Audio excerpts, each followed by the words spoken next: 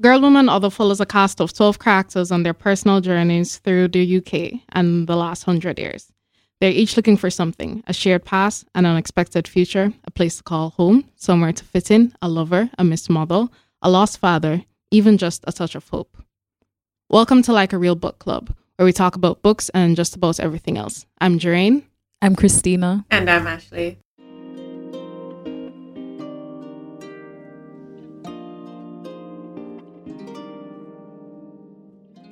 So, first reactions. All right. So, Girl, Woman, Other for me was really an interesting look at Black women, well, mostly Black women, because the book follows 12 different British people across over 100 years and their experiences with being, I would say, the other in the UK. And my first experiences was I was not expecting this book to be this funny. That's just point blank. So when I first read the summaries and I heard what it was about 12 predominantly Black women in the United Kingdom. And the word struggle kept on coming up in the summary. Even just a while ago, trying to find a summary that didn't have the word struggle in it was a struggle. So I really didn't expect this book to be this funny. I also was not expecting the irreverent use of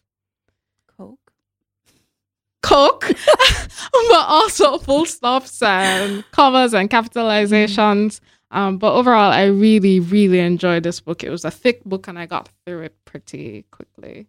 So what did you guys Ahead think of all of us.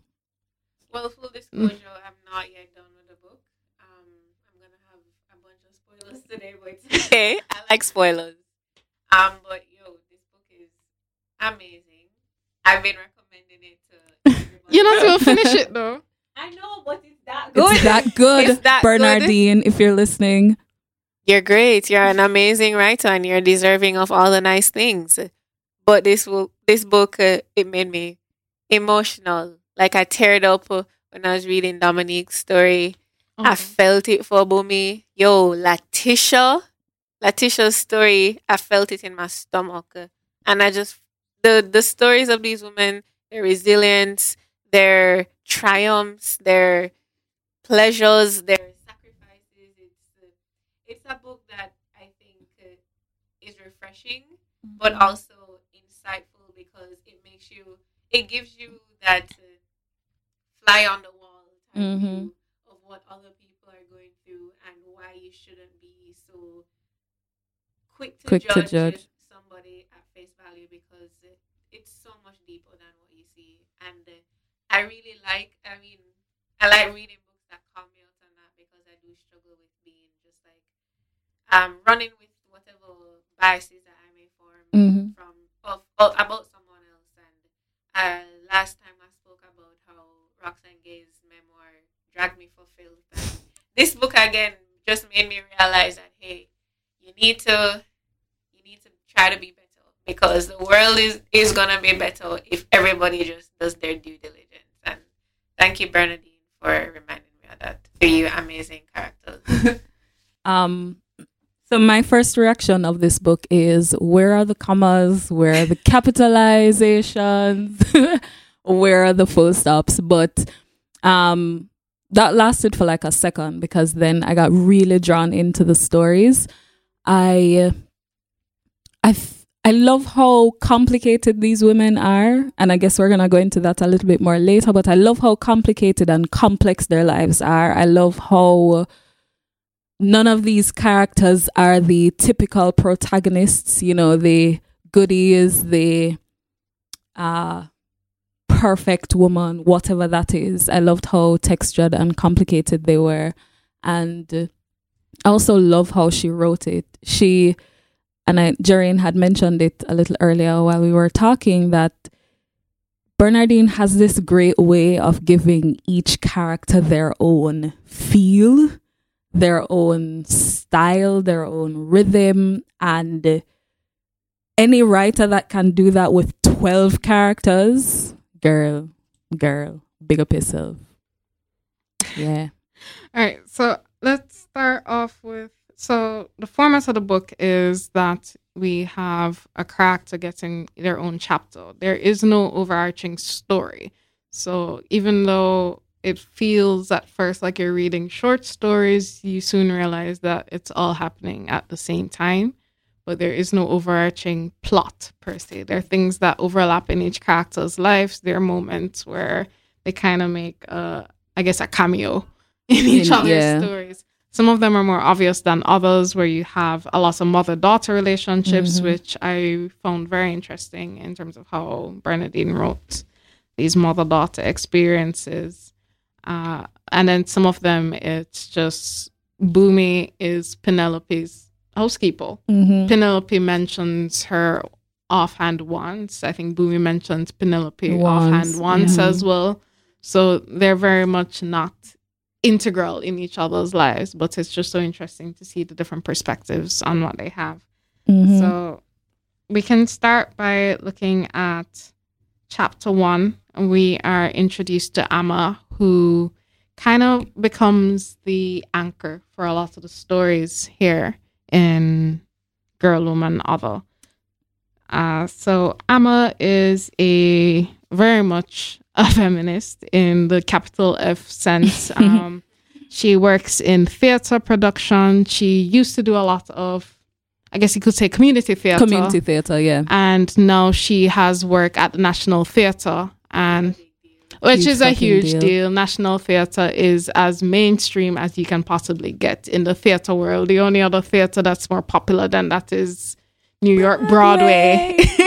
So National Theater, Amma make it to reach. She is successful. But what does that mean for Amma, who is called by her friends, a lot of her friends who've been with her from before, as a sellout? And Sylvester. I thought he was just bad man. He was so goddamn annoying.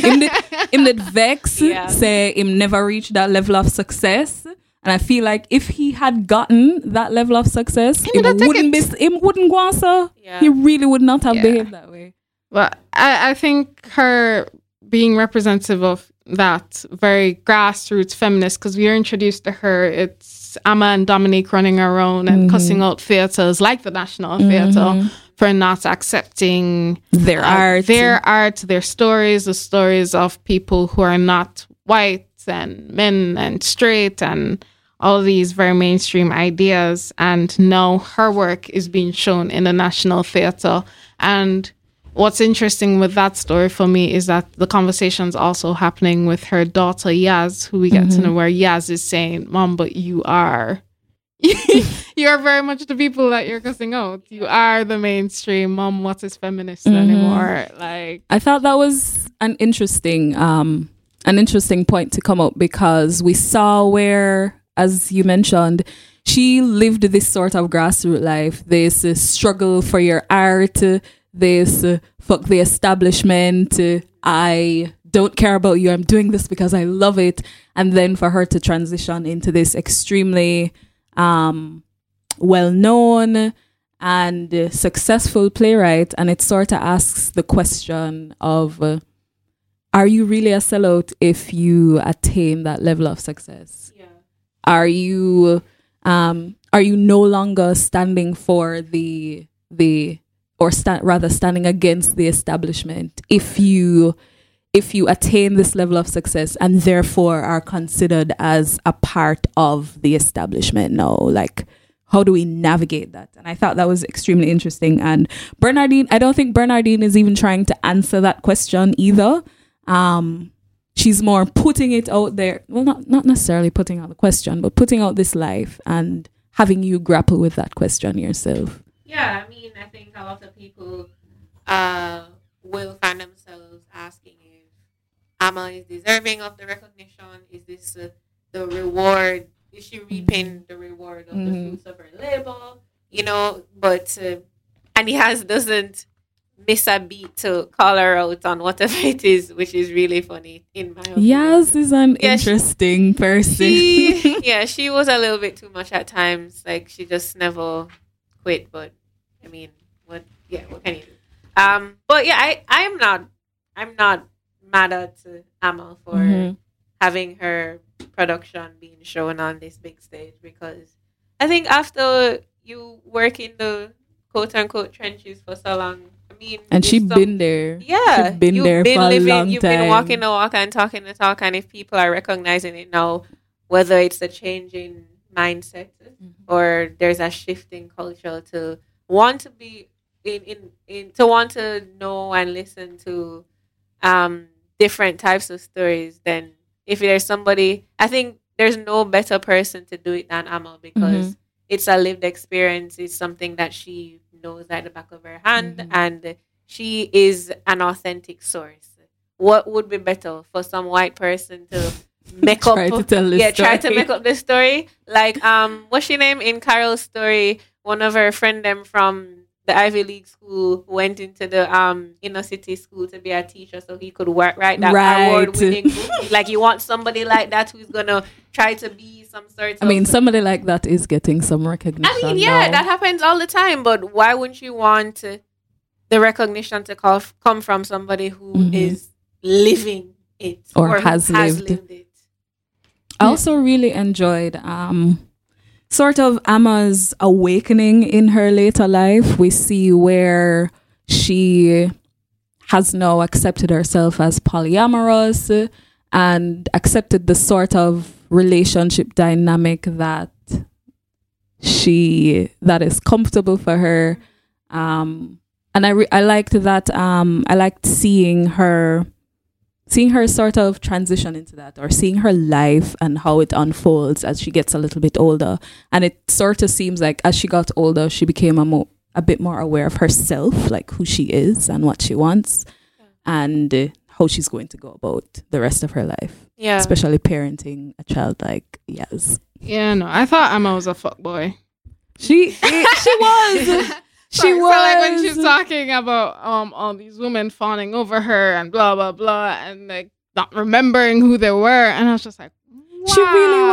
She really was. But she was comfortable with it. But I Very It doesn't matter. comfortable with I it. just feel like as she got older, she's like, all right, this is what works for me. At least she's a little bit more honest with her partners in her later years. Yeah, I guess. I guess. Yeah. There's a bit more honesty there. Yeah. But at first I was just like, Jesus, Yeah. you just seem like She seemed like a very horrible uncaring person. Yeah, when it like comes a very to horrible personal person. relationships. Yeah, Selfish. yeah. Mhm. And that's hard. I didn't like I didn't like that aspect of her. Mhm. Or maybe I shouldn't say didn't like. I found that aspect of her hard to read because I just, I don't like people like that. There's something about that type of, what is it? Like that type of, I don't care. yeah, like it's I'm not very, invested. it's very, And you know what's annoying about that behavior too? They'll blame some sort of traumatic experience that they had as a child or something that they would have gone through. did I do that? Instead, no, I don't think she did that. But just in general, people like that usually, I don't find that they're accountable to their behavior. So they won't be upfront and honest about what they want from the people that they want it from, but instead blame some, maybe it's not abstract, but blame something that happened in their past as opposed to just being honest. Women who are upset with you. Yeah. But you were upfront about it and they didn't There understand. must be some sort of truth to why they all Yeah, I don't know. I feel jilted. I know. I was side-eyeing all of that. I was just like, I don't know how much I trust you in terms of you and me being open and honest. I don't know if you're that much of a heartbreaker. An accidental heartbreaker. Anyways. Yeah. So I didn't quite like that about Amma. Fair. Understandable. You're making up your face, Because Ashley. I just like I'm remembering reading that and I was just like, yo, this girl needs to chill out. Like it reminds me of those gallices who are just like, yeah, man, yeah. get gal easy, whatever, and just dash them way after. And I mean, her saying that she never speak with anybody 2 times or 3. I think the problem Like 3's the limit. But can we just acknowledge how small the lesbian community is? So if I you can't sleep with imagine. anybody 3 Everybody times, probably knows. everybody, Like- like what? Come on, Emma. Even Come in on. London. And this was this was when perhaps in the 80s. This is like Probably. 80s, probably 90s. So it was probably really 30 years small. ago from today. I am with her probably friends, really small. and I would encourage her to get therapy because she has Sort out your intimacy life. issues. Clearly, Sort out your life, Amma. yeah. But I mean, she does make a point though. We do see a lot of men Do that. especially. I guess also you consider UK at that time in Yeah. the 80s, the rock star. Yeah. It was very much okay. What was? But his at the same name? time, I don't think the double standard should exist. Should- where it's like, yeah. well, it's okay for men to do it. Yeah. You should do it. So Like, I'm gonna just do it. Don't be an awful person. That's true. I mean, Russell something. He was married to Katy Perry. Russell Brand. He bragged about having slept with at least 1,000 women. I don't understand that, So, man. I mean, now he's some rebranded sort of, into a yeah, some some guru, very spiritual insightful- guru. I think it's a cult. He looks like Jesus. What they think? What white Jesus? He looks like that. I really think Anyway. it's a cult for You rich know, people. white people love that shit. They do. They do. They do. They do. They love a white man with long hair spewing some sort of spiritual. strappy sandals. Anyways, yeah, Yeah, I don't know. And then I think I'd love to see her play. yeah. And I'm There's thinking a about collective look that I just got a while ago. I'd want to see I it. want to see it. I'd want to see it just to see what it woman, looks like. Woman of Dahomey? What is Mhm. it? Amazon. Amazon. Yeah. Something, Woman something of Dahomey. Okay, yeah. It, Yeah. it looks like an interesting thing. It sounded I'd want to interesting see it. when she I'd was want to see explaining it. Hmm. So who was your favorite character, guys? You think you can answer that? Or did you have a favorite character? Did you have a favorite story? Did I? Did I? I think Dominique's story was really impactful or heart-wrenching in a little way. I felt really I remember I was reading it, I was tweeting about it, and I was like, "Me not trust the Nzinga woman here. Me not trust her. She seems very hotepi. Like this girl, she seemed very hotepish." Yeah, but like, how could she have known the way that they met? No. Platform? So I'm not blaming Dominique at Yeah. all. I'm just I know saying you're that not from blaming reading her. it and when she was introduced, Yeah. I was like, this one, no, I don't trust this How, one. what do you mean by how she was introduced her from when she was introduced? Because how they painted her was this black goddess, and when we think about spiritual awakening in black women, like we think about how the book portrayed Nzinga. No, y'all follow y'all. You don't follow Soul Pick on Instagram. Those people. No, thank you. No. No, Stay thank away you. from people who are like woman man. No, it's Or- not that they do. They don't. They're But not she's pushing very her. much that. Yeah, she's that. So like Dominique gets introduced and she is in the tube in London. Obviously a tourist. She has the A to Z guide to London, everything. And hear about Dominique. Nzinga. Nzinga gets introduced like that. So she gets lost. She's a tourist. Dominique spots this amazing black goddess who Had is locks? lost. I think she did. Or some long hair. Oh. Did she? I can't remember if she has locks. I feel like she would have locks. I remember them saying that she was wearing harem pants, though. Or was I- that Amma? No, she was wearing Okay. harem Okay. pants.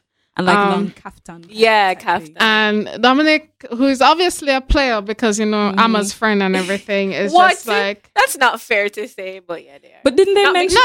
No. mentioned You it, know though. how, Dominic is a player? Dominic just sees her, going to invite her out for coffee because no lesbian ever says no to coffee. Yep, here we go. We are in a tea. She doesn't even drink coffee, but she's with me. She doesn't Yeah. even drink tea.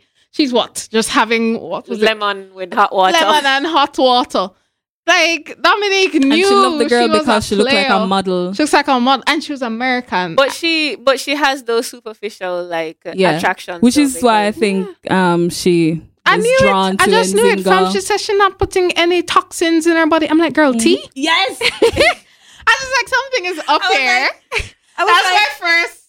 Wait. I've squinted so hard. I was like, see here, no. she was See talking about here. the coffee. Okay. No tea as No, well. but she just doesn't put any of them something there in her body. Me I So- say, so alright, she lime sound water like one good? of them people who I was just like, you know, on Twitter, you know, Yeah. them people there would tell you say your period is because of colonization, and that maybe if you just stop eating meat and just only eat vegetables, your period, you'll see how your period would stop. Yeah. Yeah, it took a yeah. stop. And then I loved at first where Dominic decides to introduce Nzinga to Her friend her group. friend group. Yeah. And Amma was just like, She spotted it. she was like, spotted it. And I was just like, is Amma just being jealous? Yes, because then it was I don't know. like what's it called? Like alpha females. Mhm. Yeah. Yeah, so she felt threatened. And because Nzinga was older too. And I Amma did- is older than I do Dominic. think Amma felt threatened. I don't think so. yes, I'm thinking that even though she might have had some sort of a sixth sense, Yeah. I think she was threatened. She Yeah. was very much. Well, it was written there. Like she Yeah. felt some sort of way that her I friends had- were enraptured by I Nzinga. had notes And about her yeah. being annoyed about have these group of women here hypnotized by them. And I was like, Amma, you probably need to calm Like, down. relax. Okay, your friend. But then, you know, You're when I not the realized, center of attention, and it's okay, boo. but then when I realized, okay, Amma, you have a point, was when Zinga went into the rant about, talk about the implications of stepping on a black doormat. Oh, over yeah, yeah. Wearing black I was socks. just Why like, would you yep, step you on don't your know. own people? She don't and wear don't black ever use a underwear. black garbage bag. She instructed. As for blackmail, black ball, black move, black magic, black sheep, black. And I was just like, I kind of felt Underwear. her on Why the would black you magic shit on thing, your but own everything people? else- I'm like, why are you shitting in your underwear? Exactly. And Amma had a really good retort for that. She was like, I haven't done that since I was in diapers. I was like, shots fired. Oh my god! And then she started quoting Bob Marley, but I think you need to listen to Bob Emancipate Marley's yourself from Redemption. mental Sis. slavery. Oh my god! Sis. Amma considered thanking Zinga for informing her that she was mentally enslaved and told her that African people were referred to as black long before the word made its appearance in the English language. So it makes no sense to retroactively impose racist connotations onto their everyday usage. And I thought it was hilarious, just the dynamics, because I've never, before this book, to be honest, I've never thought about, I mean, I've heard it on and off about how black British people tend to see black Americans because black Americans tend to be a lot more racialized in terms of theory. So even the books that they would refer to, a lot of it is reference to black American theories, black American women writing about racial politics versus, even when I was doing research for this book, there are very few books by black British women. They exist, but it's very few and far apart compared to black American women. So a lot of bell hooks and Audre Lorde would make its way into the UK, which would explain Dominic's fascination with this black American woman who's so aware of everything racial and Hashtag woke. yeah. But then that story just kind of, there are just so many slow building red flags into that story, which I Dominic's really story was appreciated. painful. It was, I mean, when she went on that commune, the women's commune, in where? Somewhere in, I'm thinking it was the California? Midwest. No. No, she moved to California later, but I think it was somewhere in the Midwest of the United States. But I think Dominique's story was so important because whenever we talk about intimate partner violence, why did I say violence? Violence, we usually think about it in terms of heterosexual pairings. Yeah. Or well, when we say gender-based violence or domestic violence, we think about it in the sense of heterosexual romantic relationships, and rarely do we think about same-sex relations or just non-heterosexual relations and how that plays out, and how not because a woman loving a woman, or well, not because it's a relationship where it's women loving women, means that there isn't going to be some sort of conflict that leads to violence. And Nzinga presented herself as, firstly, she made Dominique out to be just this dumb girl who isn't woke yet, and I'm the wokest of woke. And you should be grateful. You should be Well, not she dumb. said that. I don't think, No, when I say dumb, I mean she just thinks that Dominique has no knowledge of the world. And naive. She has no deep understanding of race and racial politics and history. And so she says it several times in the book where she's like, you should be really happy that I'm teaching you all of this. Like, imagine if you didn't have me in your life. And Bernardine did such a great job in showing us just the signs of abuse and the cycle it's very of slow abuse. build up too. Like, it's crazy because not crazy, sorry. Dominique didn't even want to step outside when Amma was there, or whenever when the commune leader, right, when she came by, when Nzinga went to the market, she didn't want to come outside because Nzinga trained her to not leave the house without my permission or without me being there. I told you to stay put, and it was. And there are all these little tests as well. Yes. So it's like she would go and then come back early just to see, are you if there? You stayed or not. And I think how Bernardine wrote Dominique's story is important because it shows that, anybody is susceptible, unfortunately, to violence happening to them, even the people who are... Because before self-aware, self-assured, well-read, she was a stud. She was the one who broke up with all of her former girlfriends. She was the person. You see, she jealous. Yes, but she was. Yeah, but she did the breaking up. She did the taking charge and I the courting, and she she was the follower in that relationship. Unfortunately, the power balance was extremely off, and I think it was nice to see after she overcome this relationship through therapy, the realization that she came to when I think she said like she was the first of 9 children or something like that, and there was nobody to really mother her, so she needed a mother, and she found that in the form of Nzinga. And as soon as her mom had her, she had another baby and another. She had no mother, and then she had to take care of other people. So, I mean, you see how impactful our early childhood experiences are in the type of adults that we become, and how psychologically a lot of things don't leave us. They just manifest in different things. So, I mean, I thought Emma's story was very beautifully written. You mean Dominique? Sorry. Dominique's story was beautifully written. Beautiful and tragic, but it was necessary because, like you said, Christina, I don't think we have a lot of narratives that deal with same-sex relationships that, experience violence.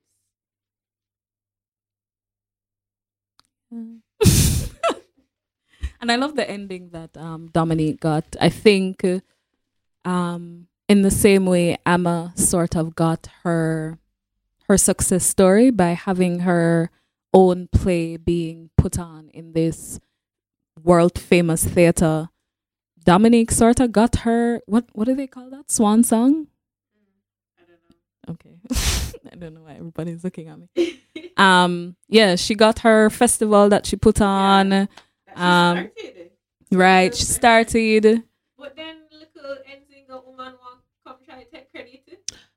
Can I tell you? That's what abusive people do. That's what controlling people do. It's so hilarious to me because as I was reading Dominique's story, it reminded me so much of someone that I know. Actually, not Nzinga actually reminded me of someone that I know, where it's like, I made you who you are. Don't forget it. No, actually, you were just a complete asshole and you thought you were mentoring me. But okay, let's say that. That's so scary because people like that walk among us every single day. Oh, yeah. Before you have to go through the full extent of the type of person that they are before you finally see the light. And, well, I think... what are the warning signals? I think a lot of it was just... I'm really glad that Amma was there with Dominique, and something that wasn't quite resolved was Dominique said she was writing letters to Amma, but they were never delivered, and then Amma shows up because she heard her friend was here. She wasn't hearing anything from her. And Dominique was like, but I wrote to you. I thought you were upset with me. And that to me was just, they never say it. Brandy never says it, but I think that's something that people often forget, that abuse has cut off your communication, your support system. They create themselves to be the only source. You're the only source of my happiness, my joy, my intimacy. It's I'm making you better because now you're not drinking and smoking, and even though you enjoy those things, you know that it's better for you to not eat without salt and all of these things. But then this is better. I'm doing this because I love you, kind of thing, and it's a bit tragic that that's psychological. It continued even beyond Dominic being dependent on me. Like, you don't need anybody else in your life. You only need me. And one of the reasons you only need me is because I provide you with all of these wonderful things that is making your life better. Why would you want to leave this? Yeah. But can I tell you though, in all of her trashiness, I still feel bad for Nzingo because she had a very rough upbringing. And I think that's the thing that kept Dominique there for so long. That was the hook. Because she express that to Dominique though?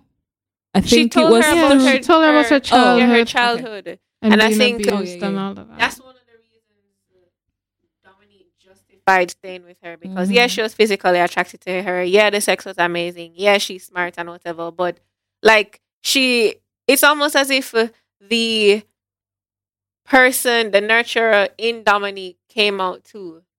Where she felt like she needed to care for this. To be here for her. I need to be here and care for this person who had a rough life and she means well. You know, it's like you're waiting for the potential. You're waiting to see the potential. Making excuses. Yeah.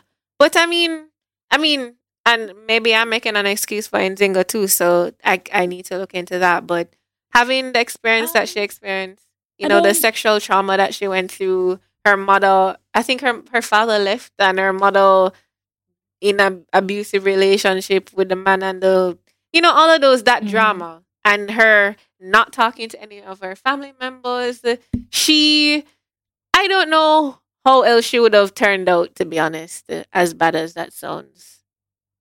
I don't think it's bad. It's not uncommon for abusers to have had abuse in their past. Yeah. I don't think acknowledging that invalidates their abusive ways. We can acknowledge that. And we can also acknowledge that they're abusive assholes. Yeah, for sure. Yeah, and I think it goes back to that weird theme that keeps running back through book club sessions is, at the end of the day, abusers are still human and they still do have a past. They still have experiences. They still have a future. How do you build from that to turn them into a better human being? And how do you acknowledge, okay, you do have trauma. In this case, I'm not saying all abusers do, but you do have some level of trauma and you're using it, or you can sometimes use it to manipulate people. How do we move forward from that?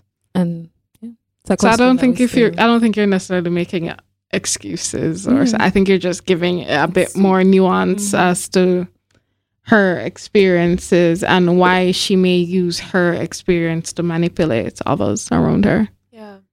Yeah, she had a hard story, and her life was hard because she, in her old age, the person who was taking care of her, she never died by herself. Her last girlfriend decided to stay because that was the only person that she had, but that was out of pity and not because she really wanted to. Yeah. And so, I guess it's something that I'm asking, where like humans, we spend our whole lives, or a lot of us spend our whole lives trying to find real connection with people, and we find it briefly in some people, not in the most ethical or like positive way in others, and you just connections are hard to come by. So I guess when you find something that feels remotely right, you just kind of stick with it, even if it's hard. I think we skipped over Yaz. Yeah, we did.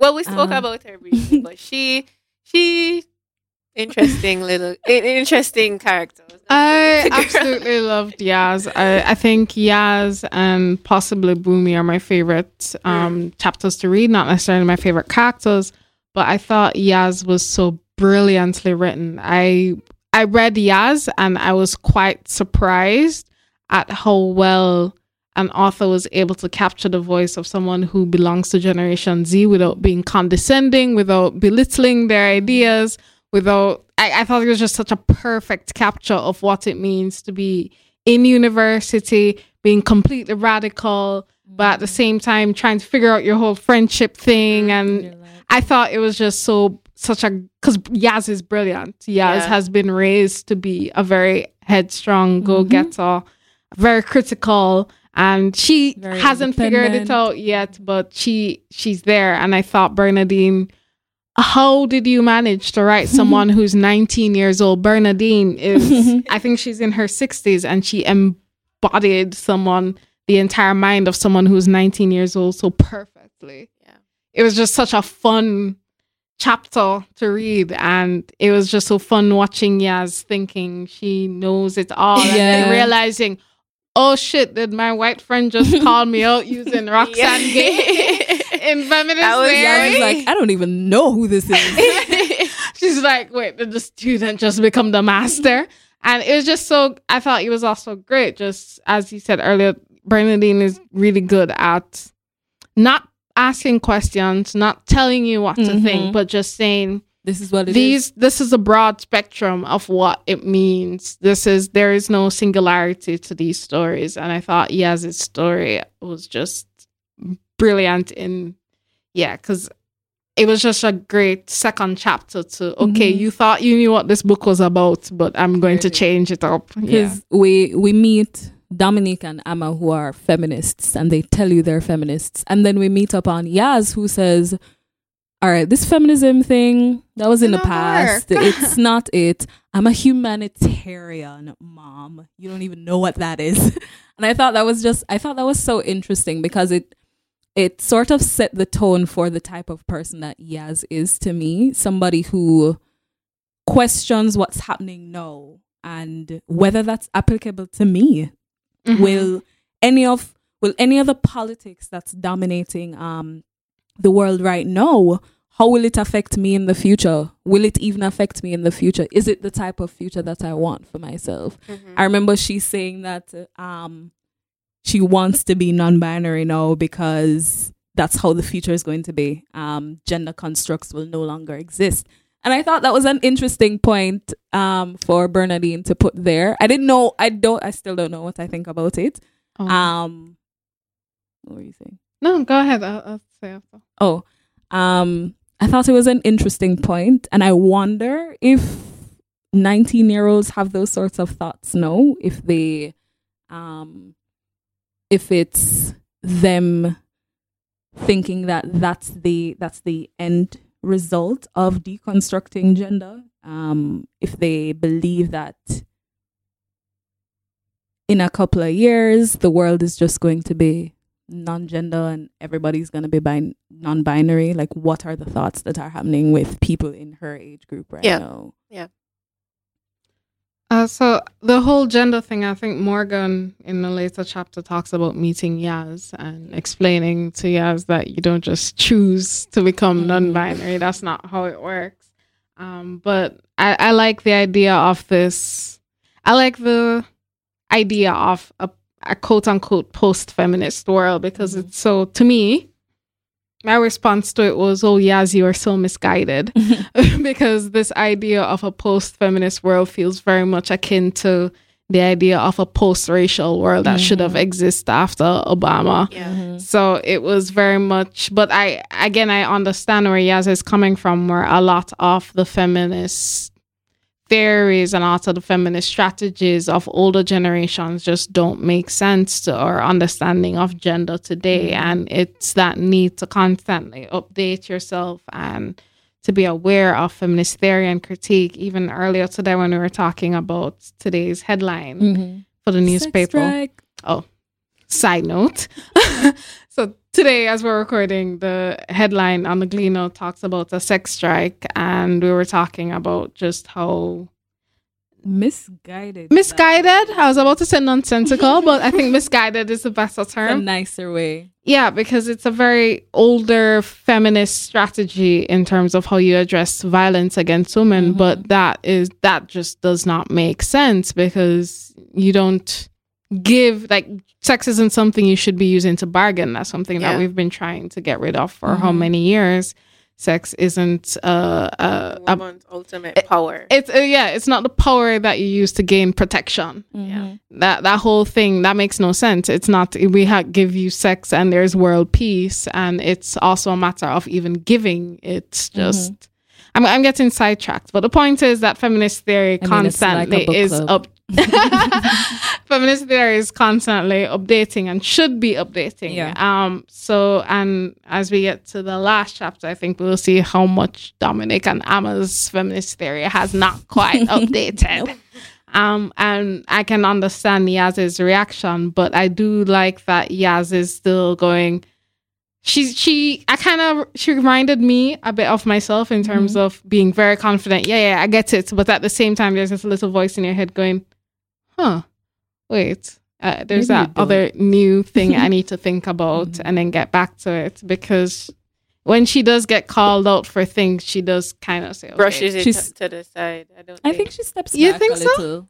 She doesn't show it. Oh, no, she doesn't show it. She says it. It's very much in her mind to go, Because even that I'll think Roxanne about Gay it. interaction with her white friend, she was She just moved on to something else. Yeah. in her mind, she was In like, her mind, hold she up, kept hold on up. thinking about it. like, And she wait. kept on thinking about it when she went to that rich friend's house. Yeah. And, Nanette. Anyway, oh gosh. she was interesting. Sis was just like, no, I don't do my own assignments. I pay for that. Yeah. Why would you do your own assignments? But it was just pores. interesting to see Yaz contrasting to Amma, especially as Amma now is at the peak of her career, and for her own daughter to look at her and say, yeah, Mom, I don't think this feminist thing really makes sense. You know, they're like a whole bunch of non-binary people. What is gender anyways? It's just a social construct. And you know, Mom, you're kind of a hypocrite. You're at these very expensive cafes and no. So I thought Yaz was just the perfect 19-year-old, and the perfect 19-year-old who's kicking ass because she's doing a whole bunch of stuff writing for her newspapers and Galdem and all of these things. And she has a clear idea of what she wants her future to be. Yeah. And nobody's gonna stop her from getting that, even while she tries to figure out the world right now. Yeah. That's what I really liked about Yaz. I wish I was as confident as Yaz when I was 19 or even now, because she just don't take shit from nobody.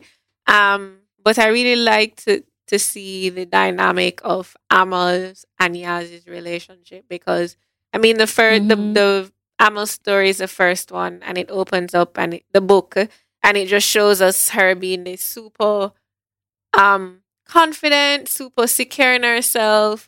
You know, she's lived all of these many lives, and now she's getting the recognition. And then you see her like flip in Yaz's eyes, where she's not on this high pedestal, where she's not this top shot that she thinks she is, and Yaz or is critiquing and dragging her. She's dragging her. When I started reading Yaz's part, I was like, okay, what?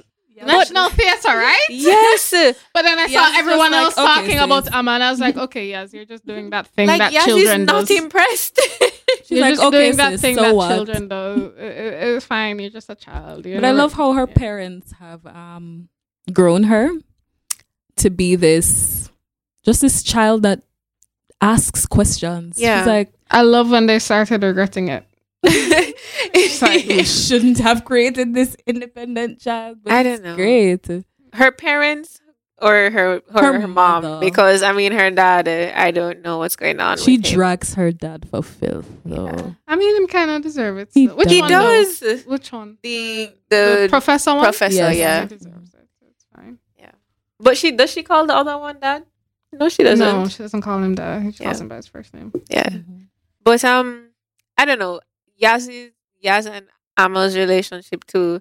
You almost see Amal, the only person in the world who she wants that seal of approval from is Yaz, and she rarely. I don't know if she gets it at all in Yaz's story, but it just feels like I felt like she never got it. Like, you know how parents try hard to be hip and to be, cool and connect with their young children. It felt like Amma was doing a lot of that.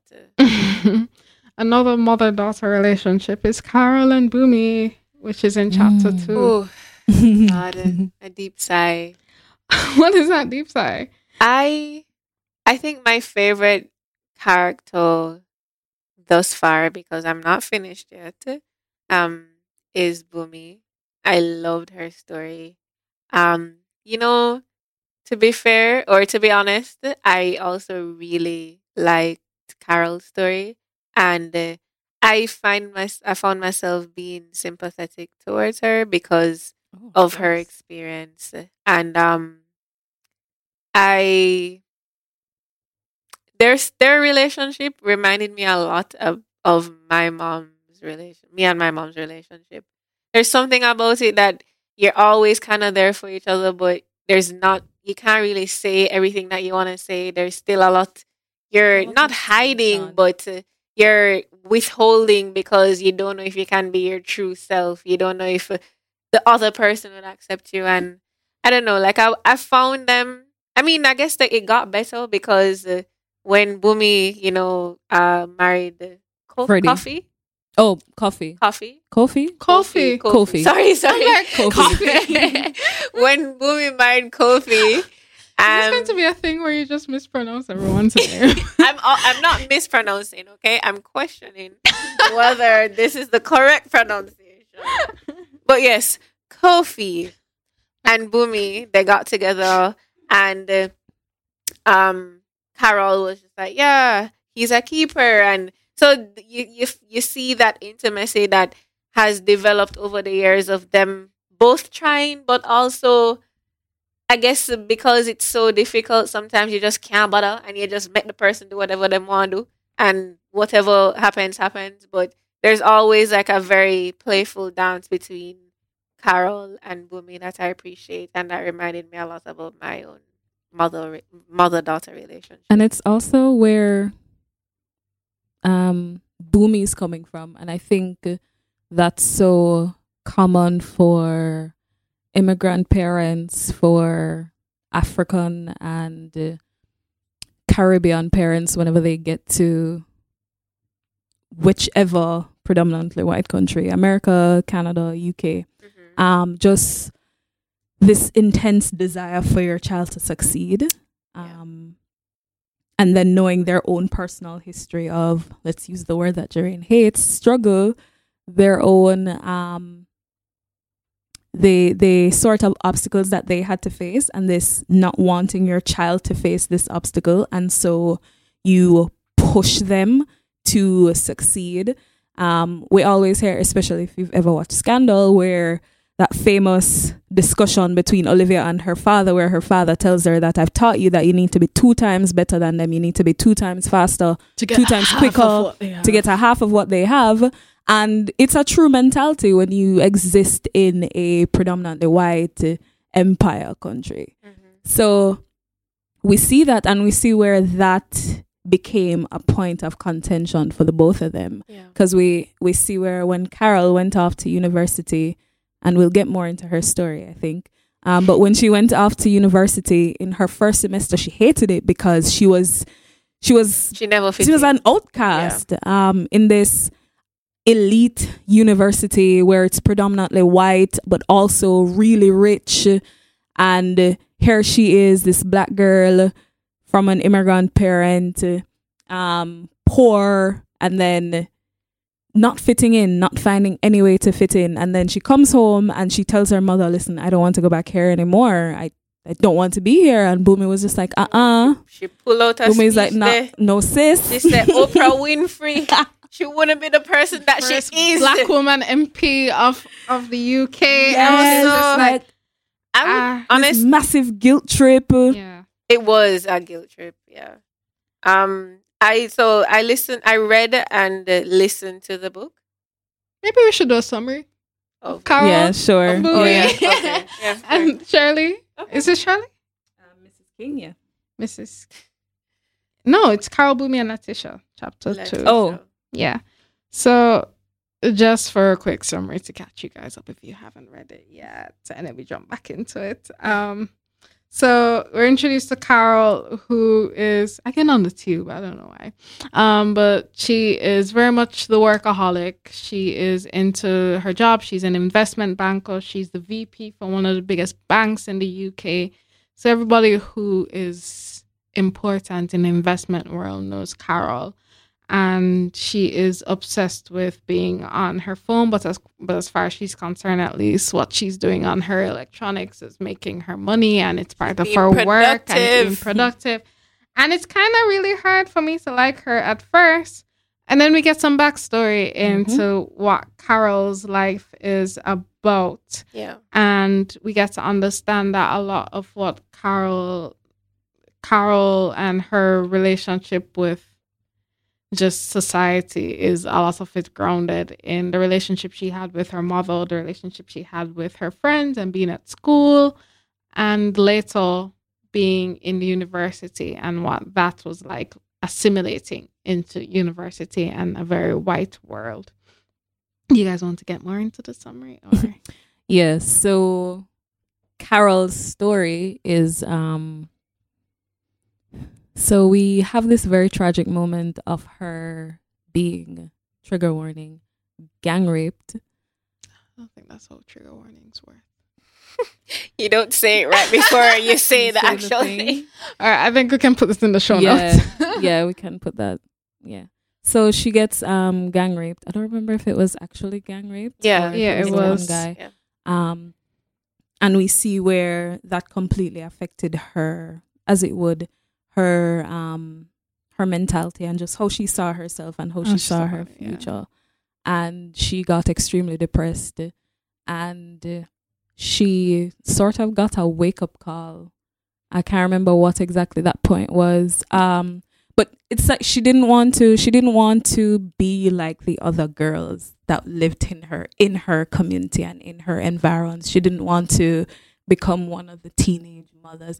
And I'll mention that a little bit later. I found it very interesting the way that she perceived the people in her environment. And so what she did was she reached out to one of the stricter teachers at her school and got a lot of support and help from that teacher, Mrs. King, who also has a story in the book. And help? By support, I mean... Or torment. My God, that lady was just... And she took the credit too, which was, I mean... That's very teacher-like. It is. Yeah. And so as a result of that, as a result of being pushed to pull up herself by her bootstraps, she got better grades and then was able to get into Oxford. And we also have Bumi. Oh, just before you got to Bumi, for me, the whole change with Carol was very interesting because before the actual gang rape, her thoughts and her perceptions to her mother was just positive. It wasn't overly positive. It was just very much, this was the woman who taught me to love math. She loved doing math and quadratic. Her mother too. Yeah, and her mom was brilliant. Her mom was really smart. And then after the gang rape, there are sections where she's talking, a lot about women around, well, just the people around her. I don't think she really specified women. But she started seeing her mom in a very different light, and I thought that was very curious.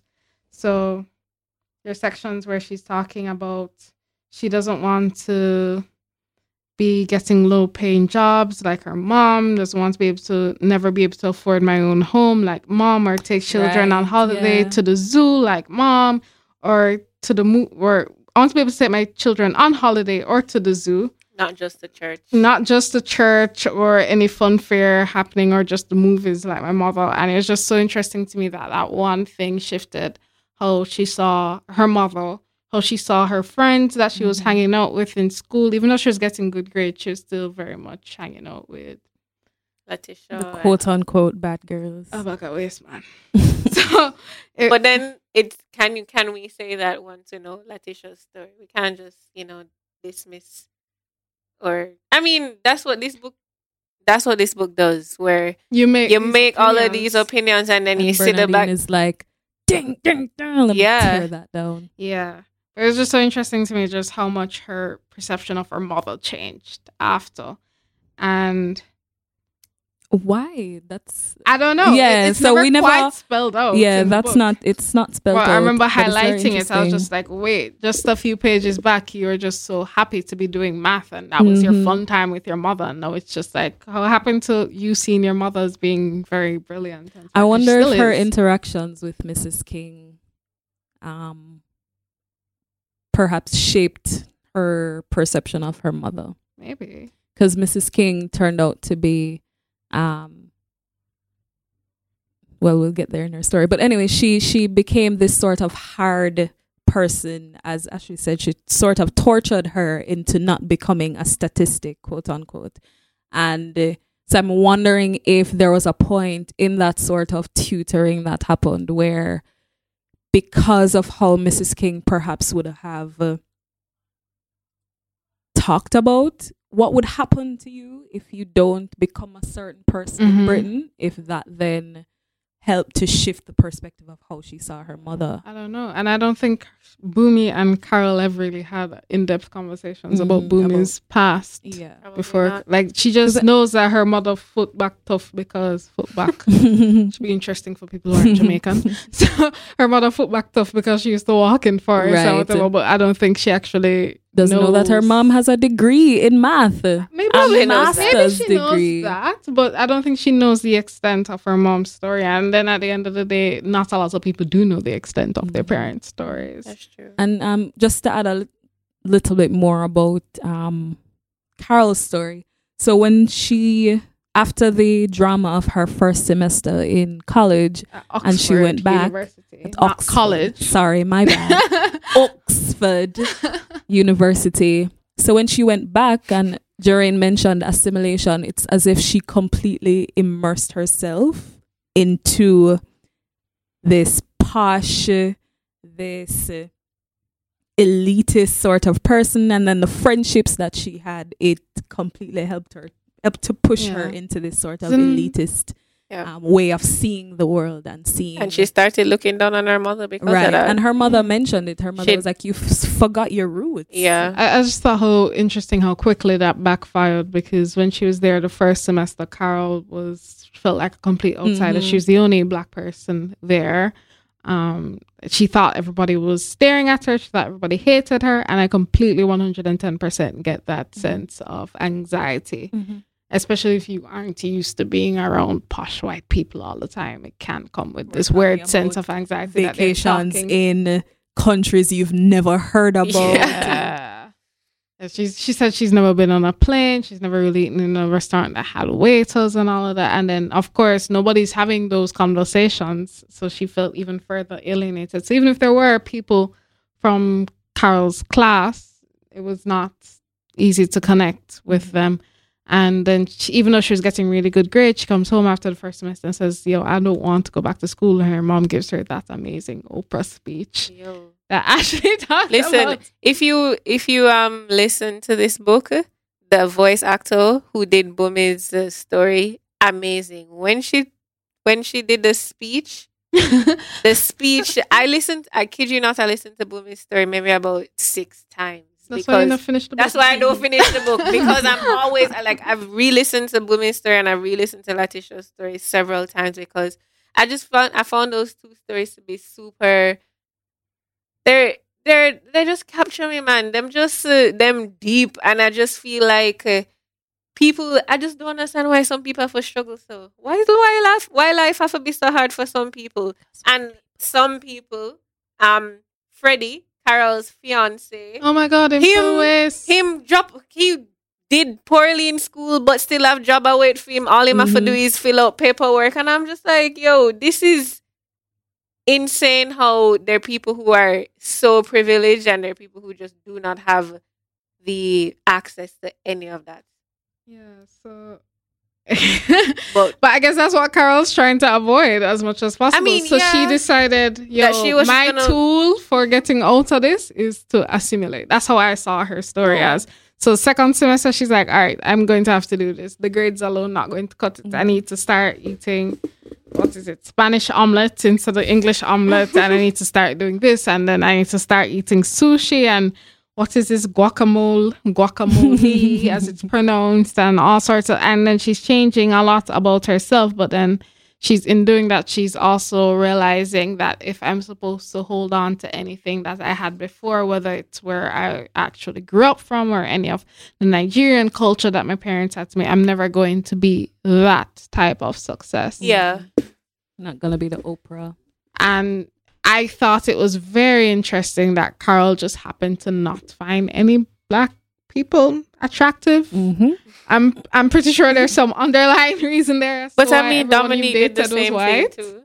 Dominique did the same thing until she met. Until she met. I think for Carol probably in her entire transition into the whatever she is, into this elite woman, I think she perhaps thought that in order to not be fully accepted, because she'd never be fully accepted, but as if the next step to being a part of this community is to have a white partner. And I think there was a point where she mentioned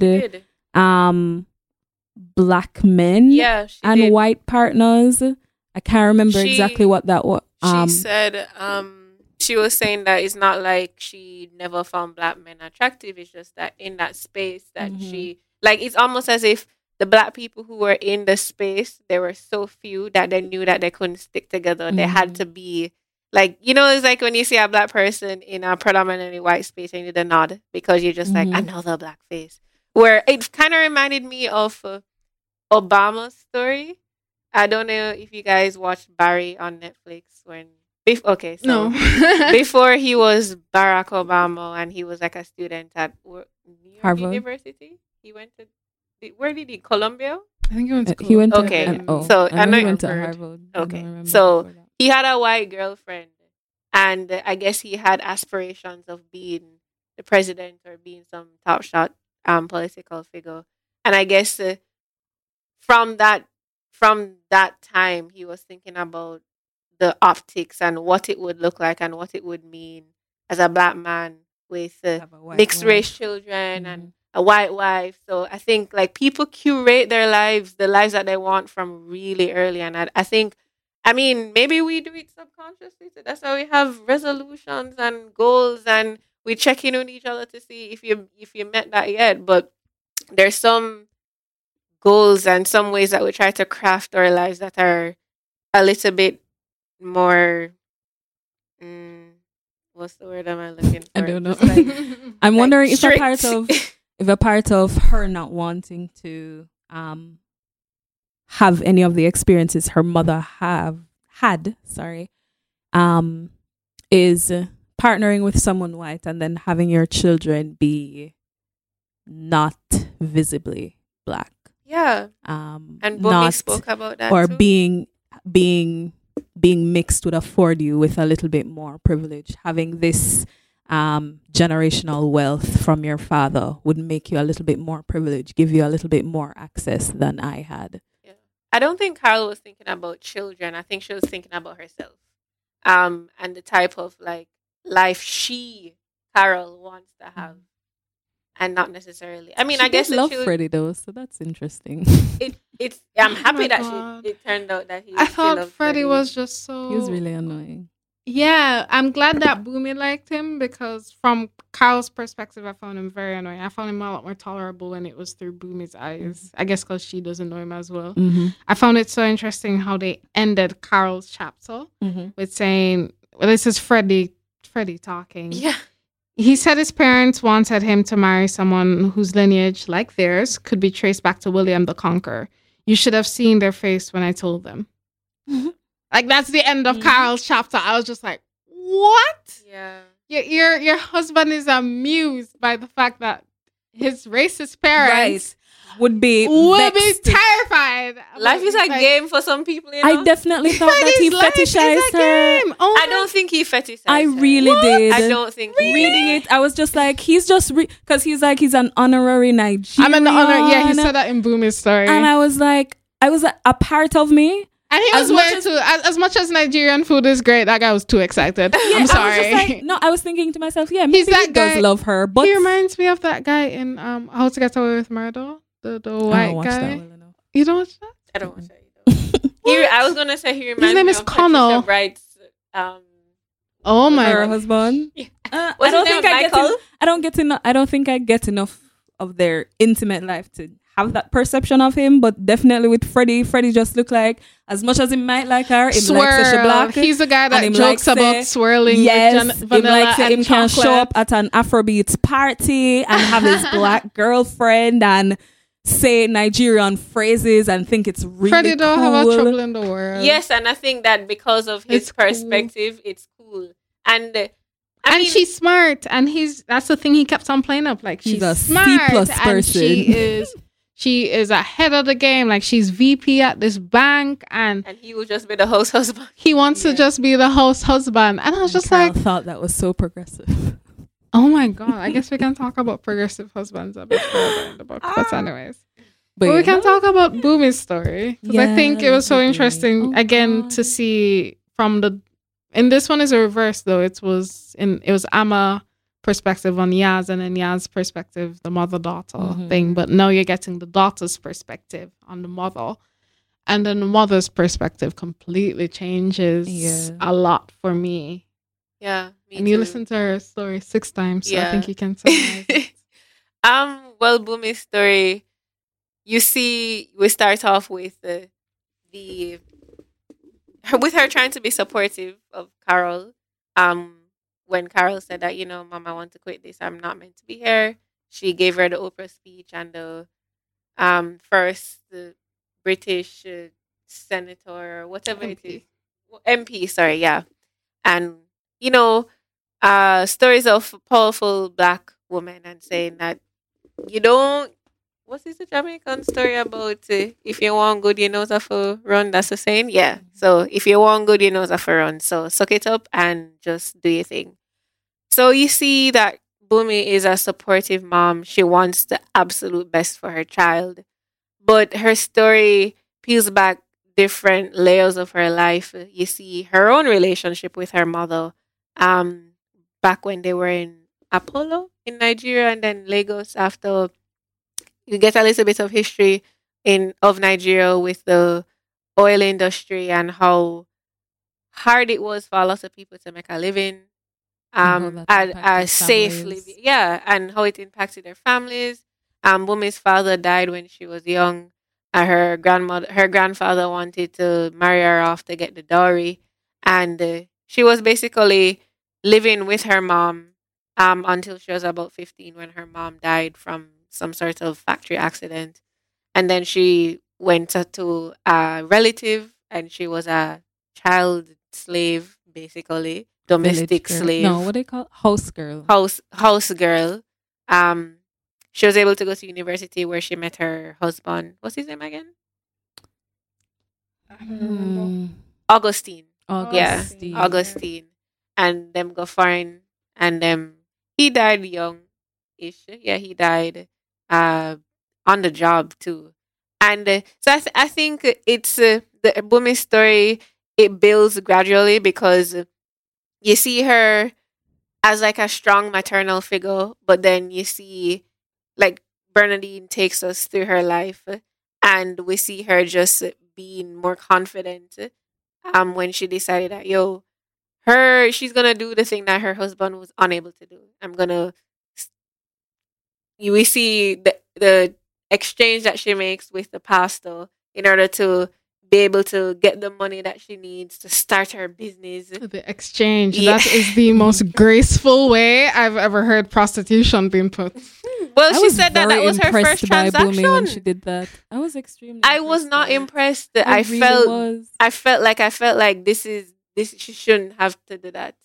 And she said that, if she never did that, for her to get the money the right way, it would have taken her twice as long, and she would have get quarter of the years. Money. Yeah, she said like 2 years, and she'd be able to get a quarter of the money. Exactly. So and you know what can happen in 2 years when you're saving, the amount of emergencies that will pop up. Exactly. So I mean, she did what she had to do, and she got her money. She started her cleaning business, and she did the damn thing.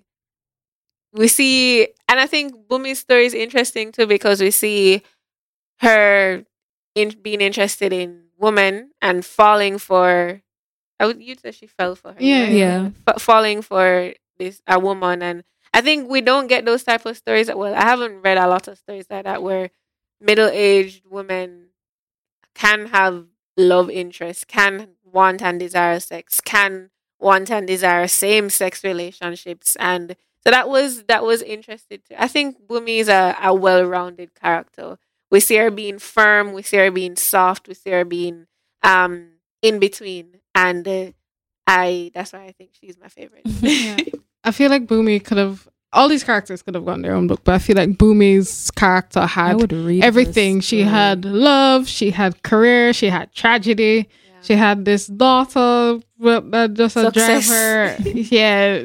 And it was just such an interesting build up in terms of her falling in love with her husband, him dying. She just deciding, okay, you know what? I'm going to make this as a career woman. She decided she's going to be headstrong in her career. And then in her path for career, she found falling in love twice in the workplace that she created. What's the name of the lady again? I think it's Umfe. Okay. But she was also interesting. I thought she was going to be the second story. I was like, no, Jane, it needs to link back to Carol. The third story. Because in the end, it's like, oh, she found another woman that she was staying Right. with. So I was like, okay. And she never got over Bumi. And then Carol having to have her white son-in-law and dealing with the parents-in-law and all of that. That's but Bumi having to deal with Carol's white husband and their white parents and their old wine. Yeah, I thought she made a good point. Yes. Yo, she made some solid economical points when she went in the speech about British people looking down on immigrants because them buy bulk food and how she's the one who is really supposed to be giving them financial advice because all them care about is Like to know how to advertising, make our money labels stretch. in pretty glass bottles, and I was just like, drag me. Okay? I love a good design. Okay, and I will buy something because it looked pretty. No, that's not Fight me. Fight me. I thought I related to Bumi in that. I was just like, yeah, no, I'm buying shit wholesale. I thought too that Bernardine did a good job of showing us the experience of immigrants when they come into these countries. We saw how even though they had their master's degree, like Bumi, she has her master's degree in math, and how I don't think she had her master's. I think wasn't? I think she it had a was her first class first degree. degree. okay, yeah. So But her husband had a PhD. PhD, right? and ended up driving cabs. Yeah. Right. So moving to these countries and your education is not respected. It's not seen as the level that they have in their countries, and how difficult it became for them to get that. Though this isn't in America, that American dream. Yeah. The struggle. No, I hate saying that word.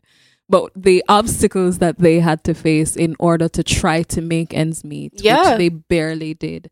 And I guess the reason why I said I was impressed with Bumi making that decision to say, listen, I need this money and this is what I have to do. Like, that was it. It was just like this tunnel vision. She knew what she wanted to do and she knew what she had to do to get it. And so she did what she had to do. Yeah. I found that impressive. Maybe impressive isn't the word to use, but I thought to myself, so this is a go-getter. She's a go-getter. And I loved the story, but I still haven't found that woman's name.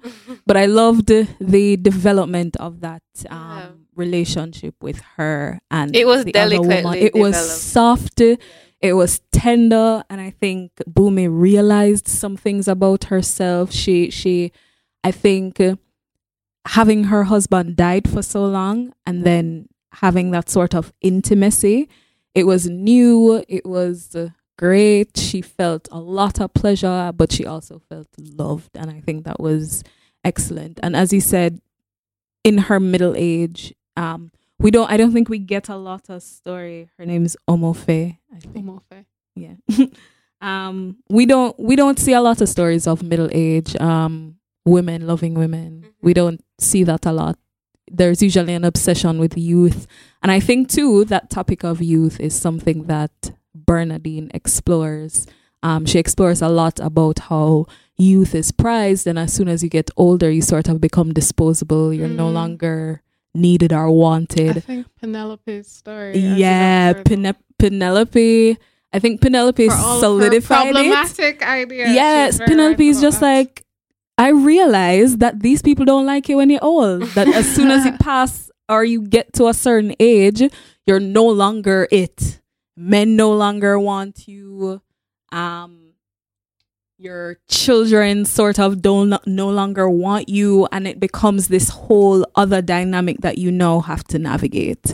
Mhm. And I thought that was great too. And just like outside of the personal stories, again, Bernardine, I think she does such a great job. And I was watching an interview that she did with Christian Amanpour, and That's the one you men- sent in the group? yeah, Okay. she said that in Britain you don't get a lot of stories about Black women. She said that there are about 8 Black authors that she can think of in the UK, and there are not a lot of stories about Black British women and their lives and the spectrum of their lives. And so this entire collection is just an ode to Black women, I think. As much as not all of the characters were Black or identified themselves as Black, this is sort of an ode to Black women who are not just cis, Black women who are not just heterosexual, the others. And I thought that was great. Yeah, I'd really love to see this collection as a series. I think Issa Rae would do really well with trying to tell. No, No. Why? no. Why, Jaren? Why should she? Because she's great at telling stories. Yeah, no. Let's give a Black British woman the chance to do it. I am actually quite tired of Black Americans telling the story of other Black people. It's fine.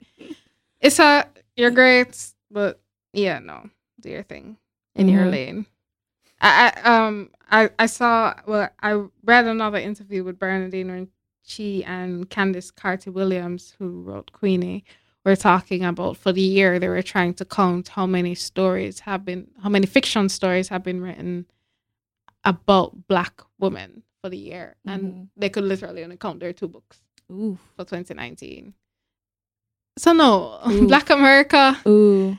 you are very much in the spotlight. Yeah, they dominate the mainstream fair, in terms fair. of representation with Black women. And so, which is why Bernardine said, I needed to create this story. And not just one story. I'm not going to let you have just and they one use that as the idea story and use that for as Black the story British for women. Black British women and what they've been through. No, you're going to get 12 different women, Well, mostly Black, mostly women. and mostly women, mostly if they're not immigrants, they're from immigrant parents or have some immigrant background.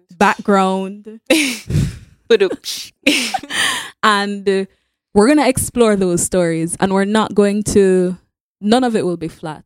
Again, which is what I loved about it. I really loved how textured these characters were, how complicated they were, how some of them were downright unlikable and just annoying. But again, I don't think she's not writing this for you to like them. She's not trying to impress you with these characters. She's giving them to you how they are. You choose to do what you want with them. You choose to have whatever opinions you want of them. But these are their realities, and this is how they exist. Yeah. I think that's also true for Letitia in terms of her reality. So we're introduced to Letitia briefly in Carol's story. Is her childhood friend, Yeah. Who is very rebellious, very much school is for losers kind of attitude. She doesn't like doing schoolwork. She skips PE all the time because she says she's on her period and nobody's going to check to see if her tampon is full anyways. She's very much that character. She's also the one who hosted a party at her house, which she and Carol remembers very differently. I thought that was really interesting. I thought that too. was so interesting. And I kept on wondering what difference it would have made if Carol had said something to Letitia. How different Carol's life would have been and how different Letitia's life could have possibly been. And maybe nothing would have changed, or I don't know. What their friendship would have looked like if they would still have a friendship. Because So Letitia, who currently works at a supermarket, she's a manager. She's a manager, and she is working her ass off to stay on top. She wants to become promoted. She has a near perfect record. She got Employee of the Month, and like 3 times, and or something 6 else, times or something. Supervisor. Of She's the put herself through night Yeah. school. She's working super hard. She also has 3 children for 3 different fathers. She seems to have a great relationship with them, and it's just very interesting to see how Letitia and Carol's life are so different. I'm trying to remember if Letitia had seen Carol or if it was just one of her friends. One of her She friends. saw her online though. Yeah, she searched for her online and saw that she was a big VP for some bank kind of thing. But yeah, so Letitia was very much that character from, I think we all knew, I don't know if you guys were that person in school, but we all knew that person in school that was very much, no, I'm not doing this. Yeah. So it was very interesting to see Letitia and Carol and kind of sandwiched by Boomy in that. And we also, as Ashley had mentioned before, we get confronted, our biases get confronted, because when we're introduced to Letitia in Carol's story, you automatically think, oh, this is the mean girl that just, she bad mind say her friend bright, she vexed because her friend got the boy what she like, and we have these sort of well, we might not. No. Yeah, I was just thinking about the whole vexer friend get Yeah. the boy that she liked, but then Not the actual knowing story, who as the in boy that is. boy raped her. For dead. Fucking serial rapist. Serial rapist. Yeah, Oh my because gosh. Letitia met him later Later on. in life. But yeah, we saw how we get these preconceived ideas of how Letitia is, and then we get to Letitia's story, and Bernardine peels back all of those layers, and she's like, all right, let me tell you the real story of Letitia's life, which is that she had a really great relationship with her parents. Her parent, I think, in a sense, she might have idealized her parents' relationship. And like she was her dad's favorite. She was her dad's favorite. Her dad and her dad and her mom had this really great relationship. They were very affectionate and loving towards them. And then Him just dip. he just left. The man just dip. You know what? Like when I read that, I had to go back a few pages. I was To like, check if please he was don't make it a Jamaican? Jamaican man. Please don't make it be a Jamaican man. Cannot deal with another story. Montserrat. I was like, From okay, fine, it's Montserrat. Montserrat. So still Just another Caribbean man. Cash. Just being awful. But Um, not Jamaican. Yeah, so her dad just leaves her mom And go with another Go for woman another with her woman. mother's friend from work, from work. who is he's also the father of their child, of her child. It A was whole such a ass Caribbean second family. story. It was Listen. such a Caribbean. And then- man I'm just story. left, like him left and him just leave him cell phone and everything and nothing. Like, and he wrote like a note or something. No.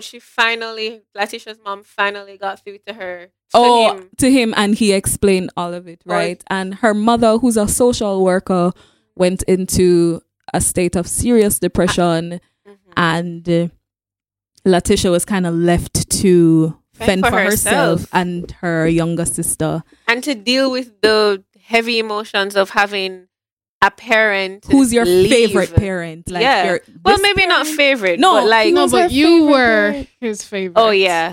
So, you So kinda how have can a you special abandon place. The thing The that thing that say- you love You the most. said that personally I'm I your love the favorite. most. I'm your favorite, and you did all of this, and then you just go cut. You just I remember cut. her saying that she didn't want to tell anybody because she thought they would think something was wrong with her, Yeah. something was wrong with her family. What could you do to have me, Exactly. your father, your father who in your mind is like amazing and perfect, just So, disappear. just She just leave it told like that. people that he died, which I mean, he did. He just bloop, gone. But And- Latish, sorry, you were. No. Go ahead. I wanted to learn a little bit more about, or read a little bit more about her mom's story, Latisha's mom, because that must have been really traumatic to go through. To be so the person that's responsible for 2 children. I didn't really And she's a understand, social and she's a worker. social worker too. I mean, when Latisha got pregnant, I think the second time, and her mom threw her out, or maybe it was the first time. She was like, "Yo, I deal with people like you every single day at work. I don't want to come home to that." So I can That just was so that was hard. That was hard, but I feel like I can see both sides where Mhm. that type of work is emotionally taxing, you know? And you feel like, okay, well, I know the signs, so I can look out for them in my own family.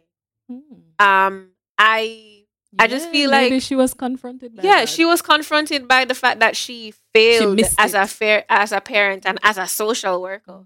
And so I don't like it was that Latisha's story was hard because it was also super loud, but it was the family dynamic of it was just it did nice, bud.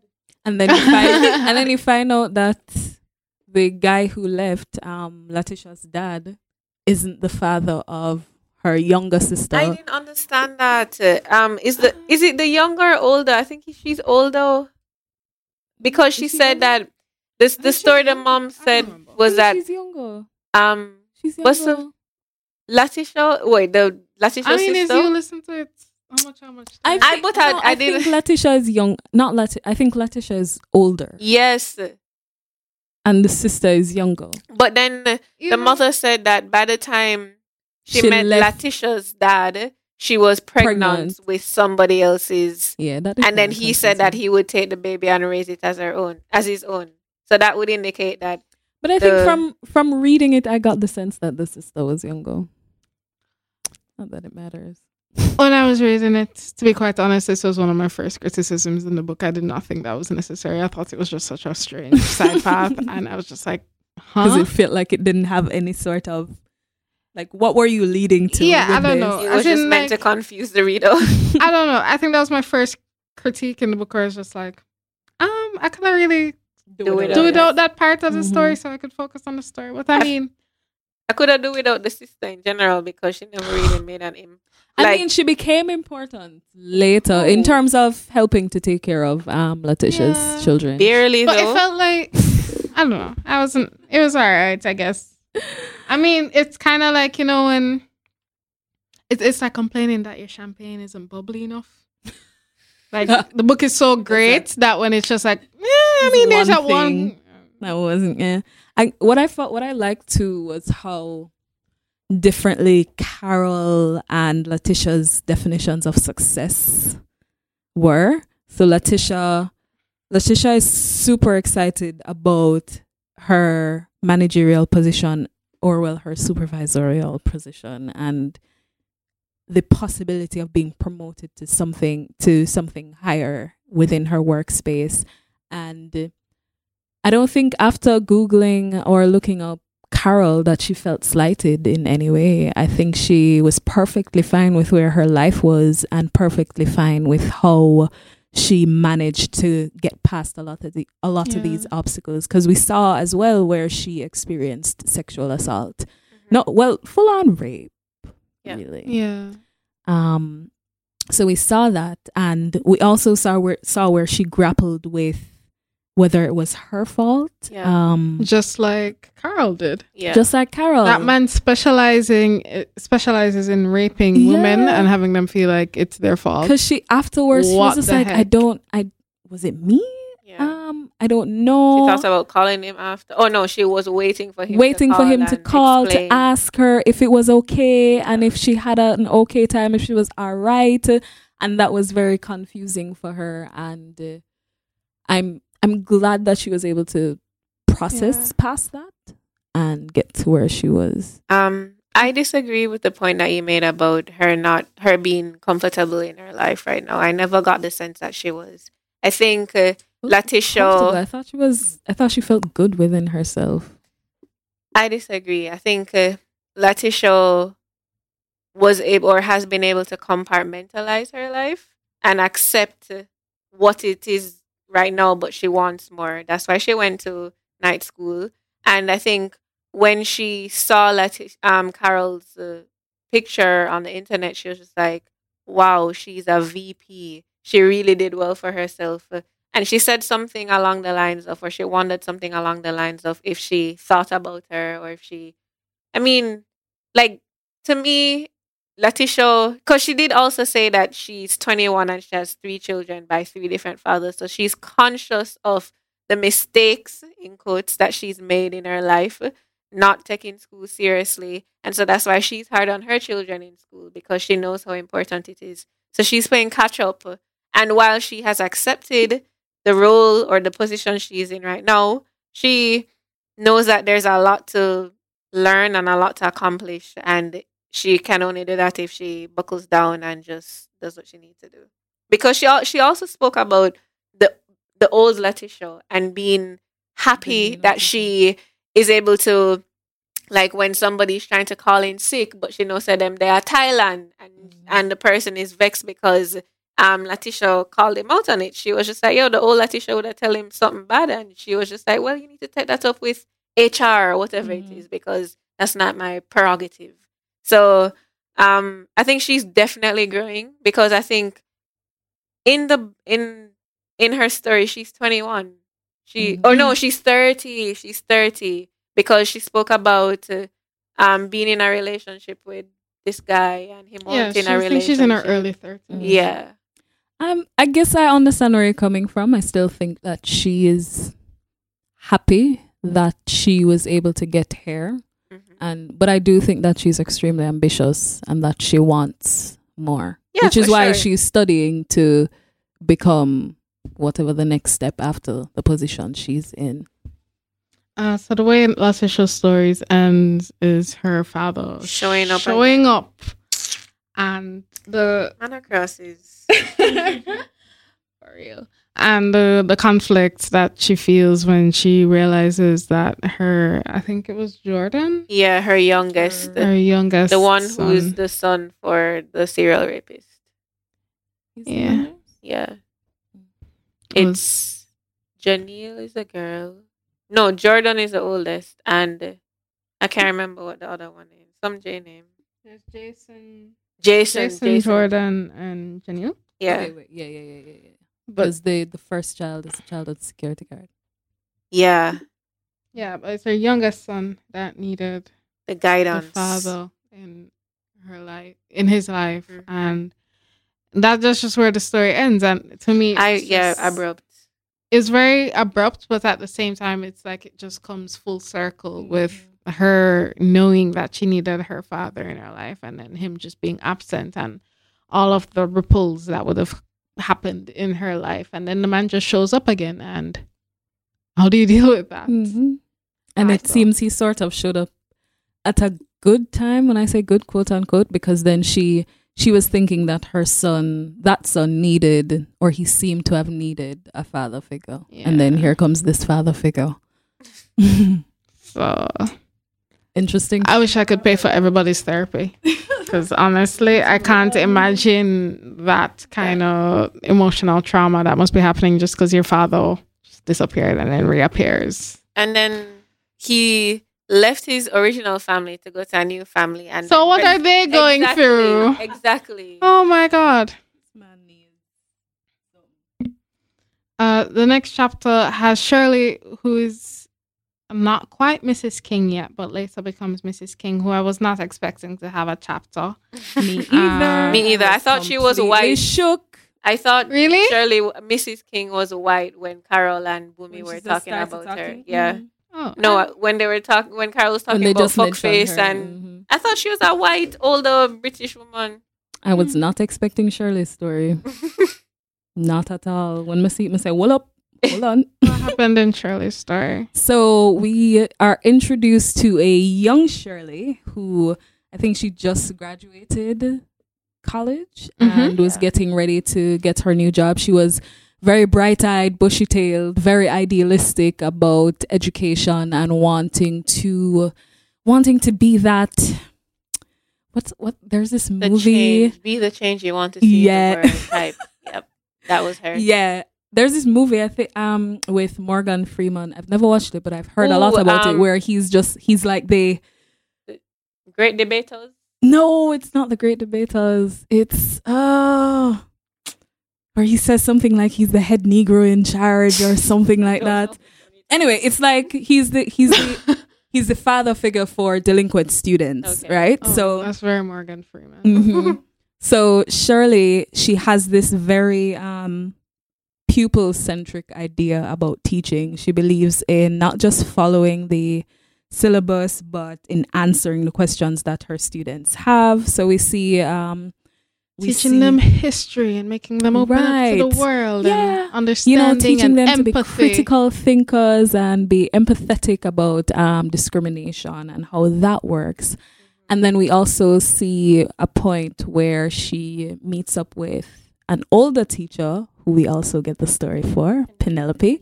We see that sort of dynamic between her and Penelope and the sort of conflict and hate that existed between her and Penelope. Because Penelope, Shirley didn't really have a voice when she just started out. One, they had a lot of male teachers, and we know how men are, but they were especially annoying back in the day with Shirley. I can't remember the time for this one. I think it was it the 70s? It was the 80s? Yeah. So it was a lot of her voice being drowned out by these men and then her voice being drowned out by Penelope. But then we get to understand why Penelope was that way. And then we transition from a Shirley who was very interested in her students and seeing them succeed to a Shirley that didn't give a fuck anymore. And that's because they entered, I think Britain entered into a new phase of their educational system where the teachers had to have lesson plans and they had to follow these lesson plans. They couldn't deviate from it. They started, the school started being populated by a wide array of students. They call it multiculti. I thought that was really hilarious. So we get... Penelope calls it a zoo. Yeah, a zoo. So we get these different students coming from different backgrounds, different racial backgrounds, different socioeconomic backgrounds. The school sort of becoming a little bit more militarized, with metal detectors coming into the school, more cameras, more security guards. And it did literally become a zoo. And that aspect of the story for me was quite interesting because it's so reflective of the sort of educational system that we have and the one that we have here in Jamaica too. Like I was passing some schools one day and I was like, don't these schools look like prisons? Like these buildings with these small windows, and you just wonder barbed wire fence. And so Shirley, that sort of sucked the teaching life out of her. The love that she had for teaching before.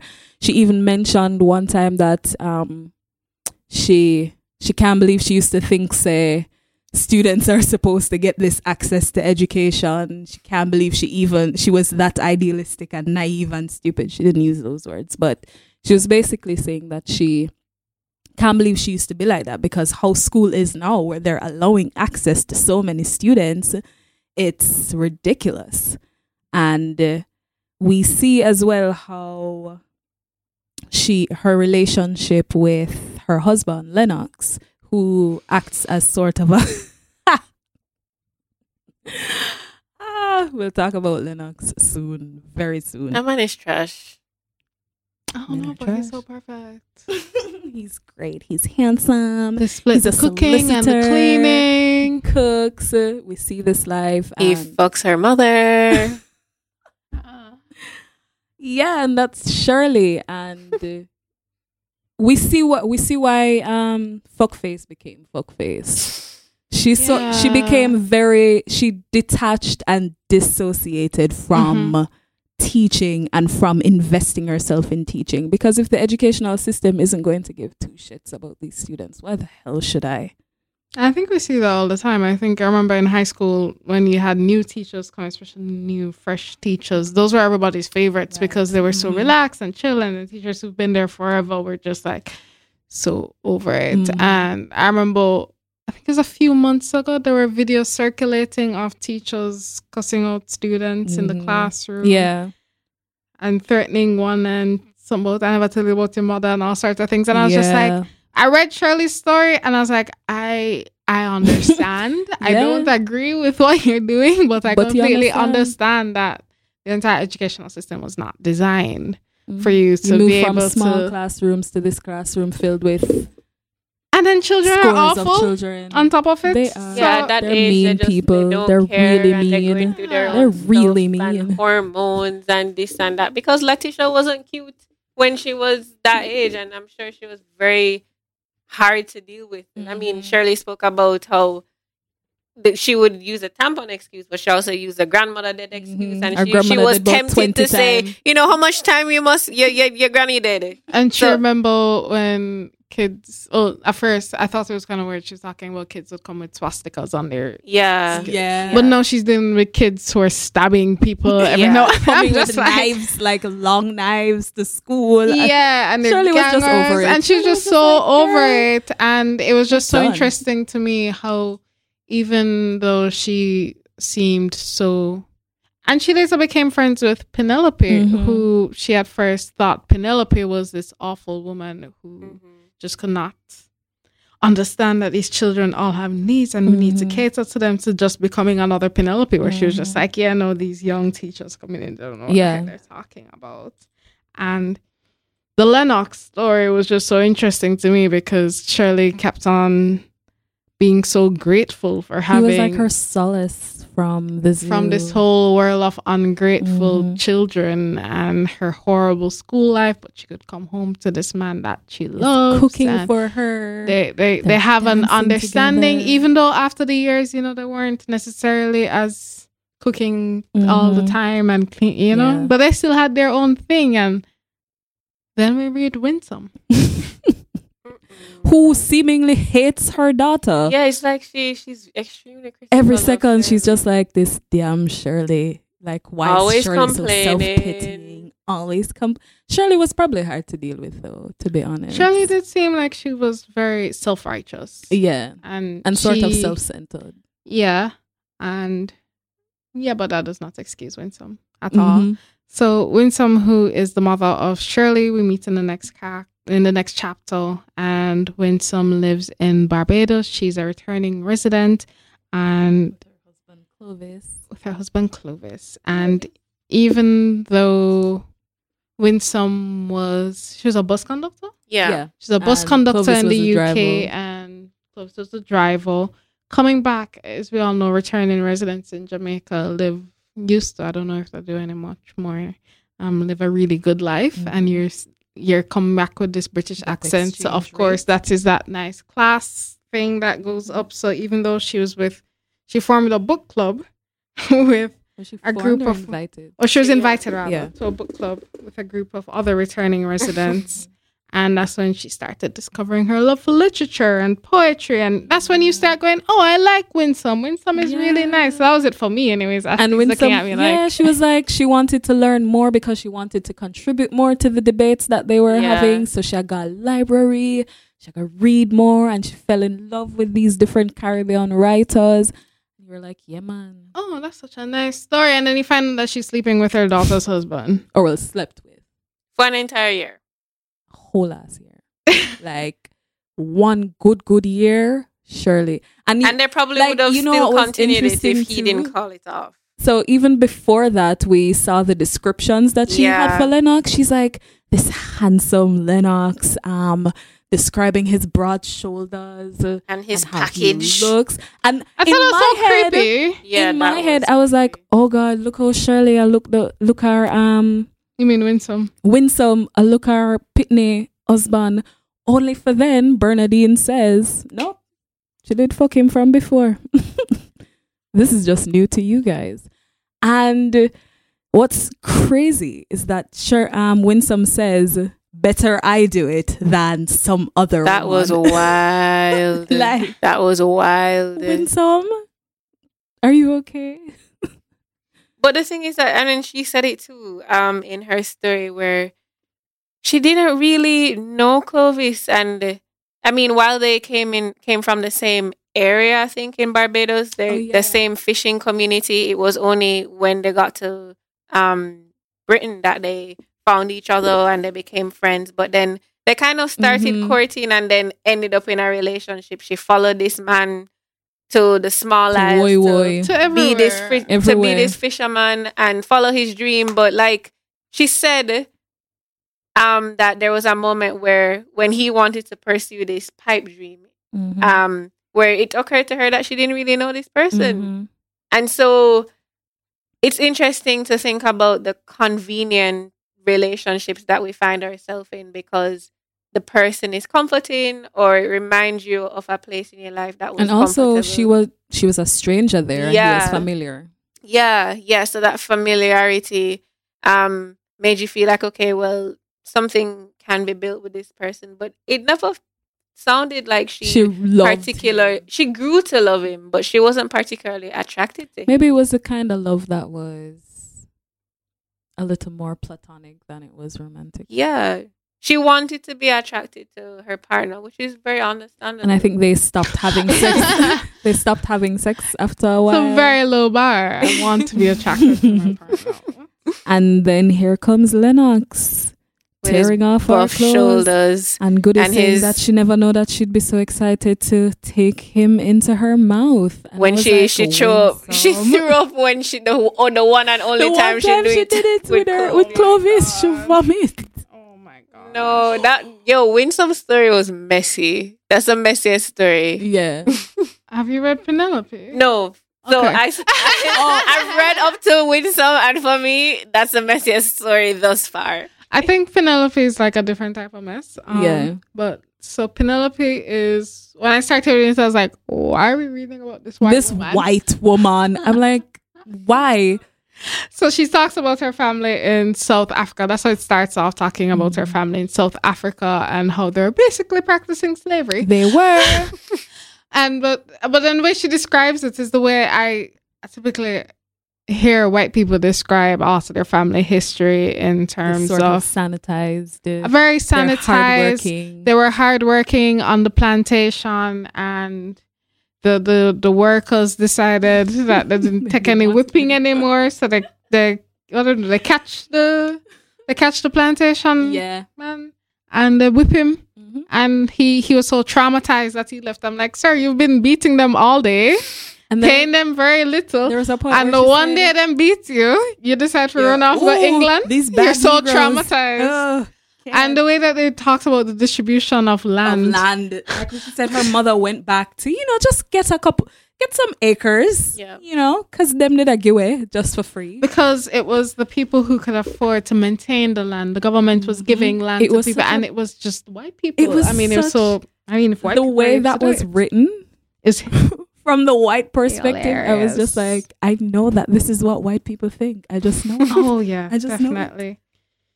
Yeah, you guys are gonna have a good time reading Penelope's story if you haven't yet, because it was just so. She was the peak white feminist. So we met Penelope earlier in Shirley's story, and Penelope tells her side of the story where she's been here in the school when it was only men in the school. She actually had a whole fight with her first husband about her being able to work. And she wanted the right to work, and then there were women in third world countries who were working and taking care of their family. And it was so funny to me because I remember, I don't know if it was in this book or another book I was reading, where they said that women in third world countries, the feminists in third world countries are fighting for the right to relax, while feminists in the first world countries were fighting for the right to work. That's funny. And it was just so hilarious to me because that was exactly what it was. She was fighting for she wanted to go to work, and at first that wasn't what she wanted to do. She just wanted to get married, and she found that most handsome guy in school. When everybody was thinking about pimples, she was already engaged. Her life did done And settle. she was sort of happy that he liked her for her not so whitish skin and her curly hair. Yeah. She had, I think they call it She had, like like, freckles and yeah, strawberry type hair easily and whatever. tanned. Yeah, so she was very beautiful from what we got from it. Mhm. And she gets married, she has this amazing house and she has kids, and then she just becomes very fucking bored. And then she becomes what you assumed like typical housewife. Then she starts reading. I love everyone kind of discovers themselves in reading. So she starts reading, and she starts reading about feminism, and she starts reading about women fighting for the right to work and what other feminists were going through. And then she realized her personal struggle of not feeling like herself, not feeling like she's living up to her potential is something that's almost a universal thing for women globally. And she wanted to do something about it. So she brings up working with her husband, as in working, going back to work. And he just says the most ridiculous things. What did he say? Hunter. Like, he's the hunter. She's the... I hunt and you You cook or something like that. I'm the breadwinner. You're the bread maker.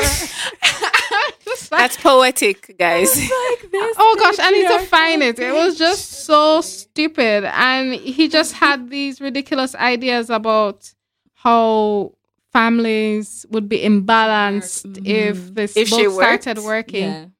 Yeah. Okay. So it's me, hunter, you homemaker. This is legit how I was talking. Me, breadwinner, you bread maker. Me, child maker, you child raiser. It sounds kind of like how It sounds like when a people caveman. mimic, Yeah. when people mimic cavemen. Yeah. That's exactly, and I think that was intentional. Yeah. She's like, women in the third world who enjoyed the fulfillment of both motherhood and job satisfaction. at that And I just line. thought it was so hilarious because I was like, lady, Like, girl, who wants that? you were asking for 2 full-time jobs. And I think Shirley had said it before. Where Yes, I one was of just the- about to make that point where it's like it was a criticism of feminism or like something that we never thought about because it's actually really fucking hard to do both. Mm-hmm. And women are still expected to do both in this day and age. Yeah. But Penelope's story was written in what year, do you think? she's much older. Yeah. She's probably... So hers was like 50s, 60s. Okay. So when she was having that discussion. Because I get the impression she's probably in her 70s. In Yeah, today's she is. time, Yeah, in she's today's probably time, in she's her in her 70s. 70s. But it starts off from her being in high school. Okay. And, well, a bit before when she found out Yeah. she was adopted. When she was like 14 or something like that. And so then it maybe Kind of jumps a 40s. few years. And then her leaving her first husband because of the whole work thing and she realizing... he was abusive. No. Or that if she stayed, he would have been abusive. Because yeah, the he last time tried- she requested, the last time she said, I want to work, he punched the wall or the door, I think, the glass. It was some glass thing. And he said, you're lucky this wasn't your face. And then the immediate But he line was after just like, was just like, well, at least I got the house in the divorce. I thought But it it was was so just like, hilarious. I'm going to pack my kids up. Ain't staying here. It was hilarious because she is the white feminist movies that you grow up watching and you not realize that there's no black people in the show. Because it's just so much of her and her being empowered and her being so blinded by racial ideas. Because when she talks about the schools, she is talking about when she just started working there, she finally got her job. She's left this man. She's working there. She now has, I think she got a husband and then started working. Her second husband is a psychologist. He's an intellectual. And he loved the idea of her working and being empowered. And he loved psychoanalyzing her. Every single thing that she did, which is really him being lazy as fuck. He goes, so what is it about your childhood that makes you want to that makes you not want to clean up my garbage?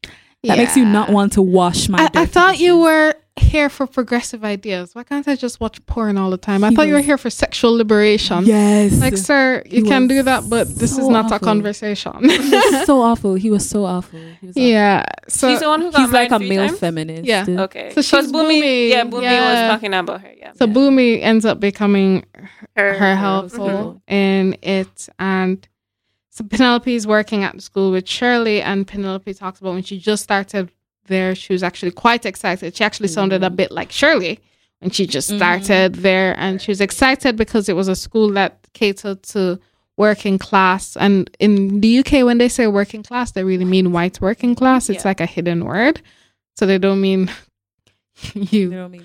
you Black quote unquote immigrants. colored white working class. It's white, and now it's become this whole zoo. She uses the word zoo of people who don't have please and thank you in their own languages, and it's quite obvious. And then she Yeah, kind of she's just turns racist. into this awful thing. But then she actually makes comment of when Shirley stood up in the staff conference, and she's like, why didn't she say that when a man was talking? Right. Why is it that only when I was talking you had She an feel issue like with she it? needs to get Don't you strength. know how much I have done for the school? And then she starts reeling about when she talked about, she brought up the equal pay for the school and for, I think it's maternity leave or one No, of those she did other this things. she did this up fairly bad though when she was just like, Because she felt disrespected. I for one, I'm not a social worker. Yeah. And you need to consider the fact that I have 15 years experience and you've just Right. been here for 2 semesters, so sit down. So that was the thing. So it was like, I've put out I've been so here. much I've into been this working. school. Yeah. How dare you come to me with And I mean, this, but you does she young have a girl point who though? don't know nothing. I don't know. I feel like that's I think I see it a lot in feminist spaces where a lot of women who've been there for years tend to, when they feel threatened, Yeah. the first thing they go, when they feel threatened by an idea by a younger person, it's almost never to see if that has a point. It's always, I've been here for years. Them pull up Sit them down. resume. Experience. Here's my resume of, which is why I was thinking maternity leave and equal pay, because that's always what Jamaican Yep. feminists draw for. This is what I did. But this is what I did. What have you accomplished? Yeah. And it's like, Yep. So I think that's what it was. It's like- Penelope felt yeah. threatened. because you by see this young here where it's just like, you bring talking about lesbians and trans women. You know what I have done? I ensured we have equal pay legislation Come and in here with maternity. And you come in gender here with deconstruction. you're trans woman, and it's just kind of like, it's the same thing where Shirley was trying to bring up the racial inequality in school and class, and Penelope was just like, yeah, no, I'm not having it. You know how much work I've put in. Why didn't you say something when the men the man were ended up- talking? I have ventured it was better for all women, and it was just in capital all. I'm like, okay. Yeah. But Penelope eventually meets a nice a man little she can settle with, Mm-hmm. because she ends up leaving the psychoanalyst But man then because she he was ends up- sleeping with a younger woman. She ends up sort of Settling. yeah, because she changes so much of her likes and her dislikes and what she wants to do to sort of acquiesce and please him. But she's happy to do that. And I wonder if it's because she's older and she thinks that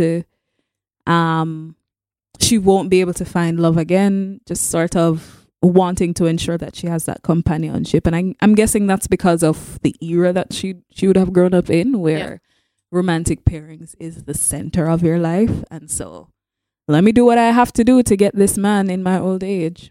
I think that's exactly what happens, because she talks about, because you can see her transition from the housewife who was just so happy to be in a housewife to being bored, to being exposed to feminist ideas, and then reading about all these different things. And then she recalls in her much older years about how she used to be annoyed at construction workers calling to her on the road, and now she's so grateful if anybody looks her way, and she can't believe she used to be annoyed with that. And she went on a blind date once, and the man come and leave in like the first couple seconds. when he realized. So it was I her. think when she finally found a man who was, of course, of her caliber, who was willing to spend time with her, even if he has never read a book by a woman and he thinks it's laughable to read books by a woman. She's just like, all right, cool. Yeah, she's just like, you know, yeah, what? women are bad. Yeah, it's fine. I'll read my books. You can read your book, kind of thing. So she definitely does settle, and I think it's just so tragic because older men get the whole silver fox foolishness, and women don't get that at all. Denigrated to so Penelope settles hard for just another rich man that she met in an exercise class. Yeah, which is I think it's the case for so many women. The men they end up dating are completely unimpressive. Then we get to chapter 4. What did you think about chapter 4? First of all, let me talk about that last part of chapter 4. Can I just say? You're just going to skip to the last part? I just really wanted to mention that, but all right. So when we got to Hattie's story, I was uninterested at first. I was like, I don't think that I want to learn about Hattie. Wait, Morgan came before Hattie, right? Megan Morgan came. Megan Morgan. That's the name of the chapter. Yeah. Megan Morgan's story. It made me ask a question, and it's a question that is really not important, but it's a question that's being asked now based on a book that was recently published, American Dirt. So this idea of writing stories that aren't yours. Writing a perspective of an identity that you don't belong to. And I was questioning why I felt different about Bernardine writing this story about a non-binary character, or when they were Megan, they were questioning their identity. They didn't feel comfortable in their body, but also still. And so we get the story of Megan Morgan of really finally coming into their identity and the obstacles they had to face to come into their identity. We see where Morgan started out as having a mother who's very feminine and a mother who's very liberal, but within her own personal spaces sort of still adhered to traditional femininity, traditional masculinity. And so when Morgan presented in a masculine way, their mother was just like, losing. I am stressed out by you. Yeah. But on the flip side, their grandmother, Hattie, was just like, I don't give two shits. Do whatever you want to do. I love it. I love you. And I don't care what package you come in. I don't care how you present yourself. I love you. And so we see where they go through this sort of transition. And we get sort of an insight into how they came into themselves, where they went into a chat room, and through that chat room they met their partner Bibi, who is a trans woman, and Bibi was hard as hell on Morgan. She dragged her for filth. She's like, this is 2020. How do you not know about feminism? How do you not know about gender politics? What is wrong with you? But she was still, at some points, tender towards Morgan. Well, they weren't Morgan yet. They were still Megan. Yeah, still Morgan. But she was very tender towards them. As much as she was critical, she also taught them a lot about what it means to be feminist, but also to do your own research about these things. Don't just rely on me to bear the labor of teaching you about these things. I've given you this much, go ahead and research. And so they went ahead and researched and found a term that fit them perfectly, which was gender free. And so we saw where they developed a relationship with Bibi, and it became such a safe space for them, for both of them actually, to express themselves and to find love. And we saw where Morgan went ahead to try to explain to their grandmother, what it meant to be gender free. And Hattie was just like, listen to me. I was born in however long. I'm from the 19 north. 18 something. These things, me not get them, and you just need to accept that I'm not going to get them. But in my not getting them, I still love you, and I still care for you, and I'm still going to be here for you. And I felt that was really great, especially because the relationship between Morgan and their parents was fraught. They didn't have one at that point. Mm-mm. They just had their grandmother, and the grandmother was that safe space, that welcoming space. And then we saw where Morgan became a badass social media influencer and sort of a trans activist. Mm-hmm. And yeah. Yeah, at first, to be honest, I was very disinterested in Morgan's story because I thought, oh gosh, is this... I was actually rolling my eyes at the whole drug abuse thing because I've heard that story so many times before, and I was just like, oh no, is this just another stereotype? The book was going so well. What is happening? But then I thought Morgan's character developed so well in terms, especially kind of weirdly enough, when BB became part of their lives as a love interest, and it felt more organic. It started feeling more real. And I absolutely loved Morgan and Hattie's relationship because I thought it was realistic. Yeah.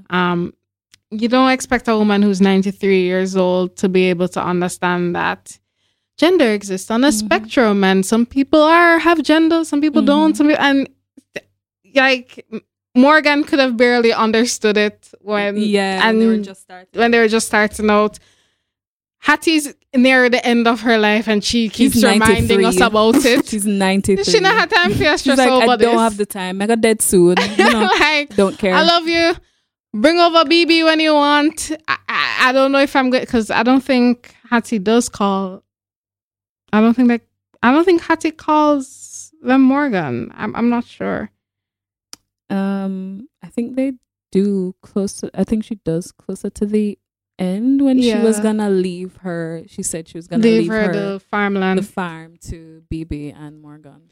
But yeah, it was interesting, and it was so realistic seeing something like that. And and then Morgan becomes this activist who goes to the school that Yaz is at and gives this whole speech, and then Yaz to her was just this complete badass teenager who feel like she could tackle the world. I'm gonna ask them a bag of question, and you have to answer me. Yeah, so that's Morgan, and that's kind of Hattie, but Hattie's story was also very far field for me. It was way in the started out from the 1800s. It's like in the middle of the 1800s with Hattie's parents. What are you doing? I don't want to read this. So Hattie's mother, who was a black woman in a rural town. She was black? I think she was like half black. She was like half blackish. Assyrian and something else. The father was... I don't remember. Abyssinian. Oh gosh. Ethiopian. It's Ethiopian. So like... Before it was Ethiopia. I think the mother was like half blackish. She's mixed. But very much not white in this community. You are not white, so we're labeling you. You tan too easily. Gets married to a white man who he definitely fetishized. The red-haired man. Definitely fetishized he went black to war, women. and his travels took him to the Middle East and Northern Africa, I think. And so he kind of got this idea of what beauty is. So he was just like, oh, my lady of the Nile. And she's like, not from Egypt. Was this Hattie or Hattie's mom? Hattie's mom. Okay. Yeah. So, and that kind of, because I was very confused as to how this black woman in the UK, way up north, had acres of huge amounts of farmland. I was like, how did you end up there? So they give you the backstory as to how the mother married into this family of very white 200. She was like 200 years her of story that land. Was also, now that I think about it, her story was very touching. We saw, Yeah, we saw where she dealt with postpartum depression Oh yeah. and having lost children before She had that. lost 2 or 3 Yeah. children before Hattie. And then And- when Hattie was born, she was just Mhm. so She tired, so hated her. over it. And as far as she was concerned, Hattie was going to die soon. So Yeah. what the Yeah. heck? And it was interesting to me because I can't imagine that they had the language or capacity to understand even what was the happening nanny was here. just like, when she finally come down, I think it was. I think Hattie was like probably She's 2 finally, or 3 3. 3 years old before I was she like, actually finally. wanted to touch her child. And then the nanny was like, finally. I was just like, why did I picture this in the voice of a Jamaican woman? Yes. It's like, you finally see a picnic. Like, Wow. but it was very much that. And even the husband, because there were times when she tried committing suicide Yeah. and The husband sort of guilt tripped her into like, staying alive. don't you do that. Don't you dare do that. So they And- did not have the language at all. They did not have the capacity to deal with that. And Hattie was born very much into that situation of not having her mother around for the first couple of years, but then her mom became involved, and Hattie was very much. She kind of sounded tomboyish to me, Yeah. taking care of the farm, and Because all it of said that she loved to follow her father around and do participated everything in on the what he was farm. doing. Yeah. And then she got pregnant at 14. Well, we're kind of skipping into Hattie's story, but she got pregnant when she was around 14, and her father, because he didn't want to be disgraced, took the baby away from her and gave the baby away, and she never saw the baby again. Yeah. And now we are in present day. Hattie is Annoyed as fuck with her family. with her family, She her hates whole them. extended family. She thinks they're all waiting on her to die so they Yeah. can then sell off the farmland. The farm isn't doing exactly well. Hattie is a Brexiter. I thought it was very interesting to have For an that older type of woman. story in it, because I think oftentimes Brexiters are seen as just dumb, Mhm. white, usually older. Hattie's older, but usually white up in the north and just really dumb. And it was just so interesting to hear Hattie's side of the story, where Mhm. it's, I'm hiring people from my community to work on my farm. I don't want people from the EU who come with cheaper jobs, because people in Mhm. my community needs need to the eat, work. and Mhm. the EU is bringing in all these cheaper foods, which makes it hard for me to sell my food, which makes it harder for the community, and all of that. And then she goes into her politics, and I thought that was such an interesting look, because I've never heard, I don't hear these stories in terms of Brexiters who are Black. And interestingly, And she was also older. married to a Black American man. Oh yeah, that was interesting. Hattie's whole story is, Yeah, I think Hattie could have gotten a whole book. she as really well. could have, because I think she sort of flipped the dynamic for me. Because you said you didn't like it. Yeah, first. at first I was like, I'm not interested in the story, but the more that I read, she's just a well layered character. She hates that her family is so money grubbing and so intent on selling this land, and this land was extremely important to her. It was 200 and odd years. Of yeah, her it was family. passed on through her family, through her lineage. Her father told her that it was hers, even though he said, I hope you have a son so you can give it to. But outside of that, he passed it on to her, and it became hers, and she wanted to stay in her family, which is why she decided to leave it with Morgan and Bibi, because she felt that they would have kept it and put it to good use and not sell it off to big corporations. Because they had plans. Yeah, to turn they had it into plans. This This weird queer LGBT haven. Commune. Yeah. But do you see? Oh, sorry. Finish up. No, it was just to say that seeing her, especially as an older woman, and getting her perspective, and even Bernardine said it, that she doesn't see a lot of stories about rural British women. Yeah. About older rural British women. Black British Just women. don't exist. And so to bring that perspective into the story I think it was such a great way of just balancing out the spectrum of ages and times Yeah. that we got in the book, because sis jumped so many timelines, but this one was definitely a good one. I was gonna make the point of land being a theme in the In the in book. the novel, in the book, because I mean, I'm thinking about different stories. I haven't, as you guys know, haven't reached that part yet. But we talk about land and the family dynamic, or how it affects the family dynamic for Hattie's story. Land shows up in Bumi's story as well, when her Bumi's mother was chased off her husband's land because she was only his, what was it, cultural wife and not his Yeah. legal Not his wife legal or wife, whatever. You see land come up in the commune, the women's commune, Gail, the white feminist lady, she got that land and that house passed on to her.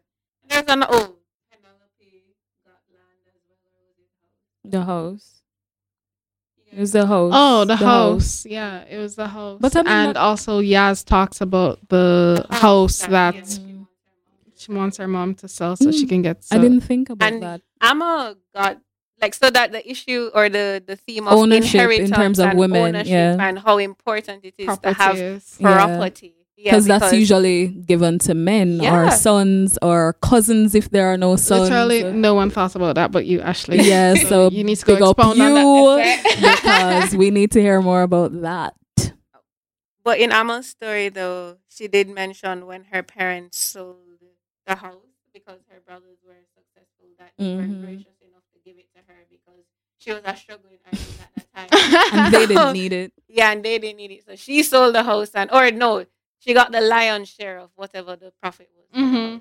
So yeah, I mean, I'm gonna think about that and see what that means for women to own land and to have property rights, because that's super important. Yeah. There's definitely a gender aspect to that. And interestingly, we got a bit of Roland's story. Roland is Yaz's Okay. dad. So let's yeah. talk about that epilogue. And I was just like, I did not think that was this necessary. nigga- First of all, he was giving a toast after Amma's play, and the toast was really about him. And how he can pontificate, as he uses the word. And I was just like, we never need this. What- We really never need What this. did Jan say? Or was his title professor of like Some foolishness. Girl, no business. Contemporary media, No one cares. something. No some one made up cares. thing that he's the only person that No. is that No has And that she was one just title. cares. like, how could you do that? That's like everything. You can't know. You can't be Yeah. a bit of everything. Exactly. And then in the end here, which is we This come is full after circle person, and yeah. we go back to present day at Amma's play, and Reception after- and yeah. a lot of people from the earlier chapters are there. came Yeah. together, right? Shirley has a meetup with Carol. She was very pissed off Yeah. in her story too. She was really did pissed off mention that that. Carol did not reach even out to a her to thank tell you. her thanks. And she felt And used. so she felt it Yeah, I necessary felt to go guilty up when to I was reading that. Carol. I was like, Jesus, I wonder if there are any teachers who feel this way. Like, you should have come back and tell them thanks. I don't know. I saw one teacher in a Chinese restaurant once and she never remembered me. So I said, all right, it's fine. Move on with my life. I loved her so much. She made geography so awesome. Wow. And she just forget about She's you. like, I don't know. who? Who? Like, oh, okay. And I could tell, yeah, you don't know. But yeah, and then we see where Yaz meets up on Morgan again, and Yeah. And then Morgan is like so wowed by the play that Amma Mhm. just put on and then realizes Amma is Yaz's daughter. mom. What? And that was when I realized, yeah, underrated your mother because everybody. And apparently loves your everybody mom. listens to Morgan. So if Morgan says jump, everybody does it because she is that activist. And that's how she starts social loving media her mom influencer. too. What I found really hilarious is when Dominique visits to see her friends play. I just found it really hilarious that they went to the bathroom And did just coke. snort lines of coke. I was just like, what? Living up- living it I up. was just like, because it was what was interesting was that it was being told from Shirley's perspective, Mhm. and Shirley saw them going. Shirley's also Yaz's godmother. Yeah. Well, So, one of like one of the one of a billions. million. 10. But the only one that seems to do the work. And Yaz has this way of telling everybody that they're their favorite. when she wants something. And she wants something from them. So anyways, Shirley's very jealous of the relationship between Amma and Dominique. And Shirley was just like, she's Why watching did them you and she's go watching into the these. bathroom She's together? like, oh my gosh, they're like 50, 60 and they're still going to the bathroom together. Like, Dominique, how old is she?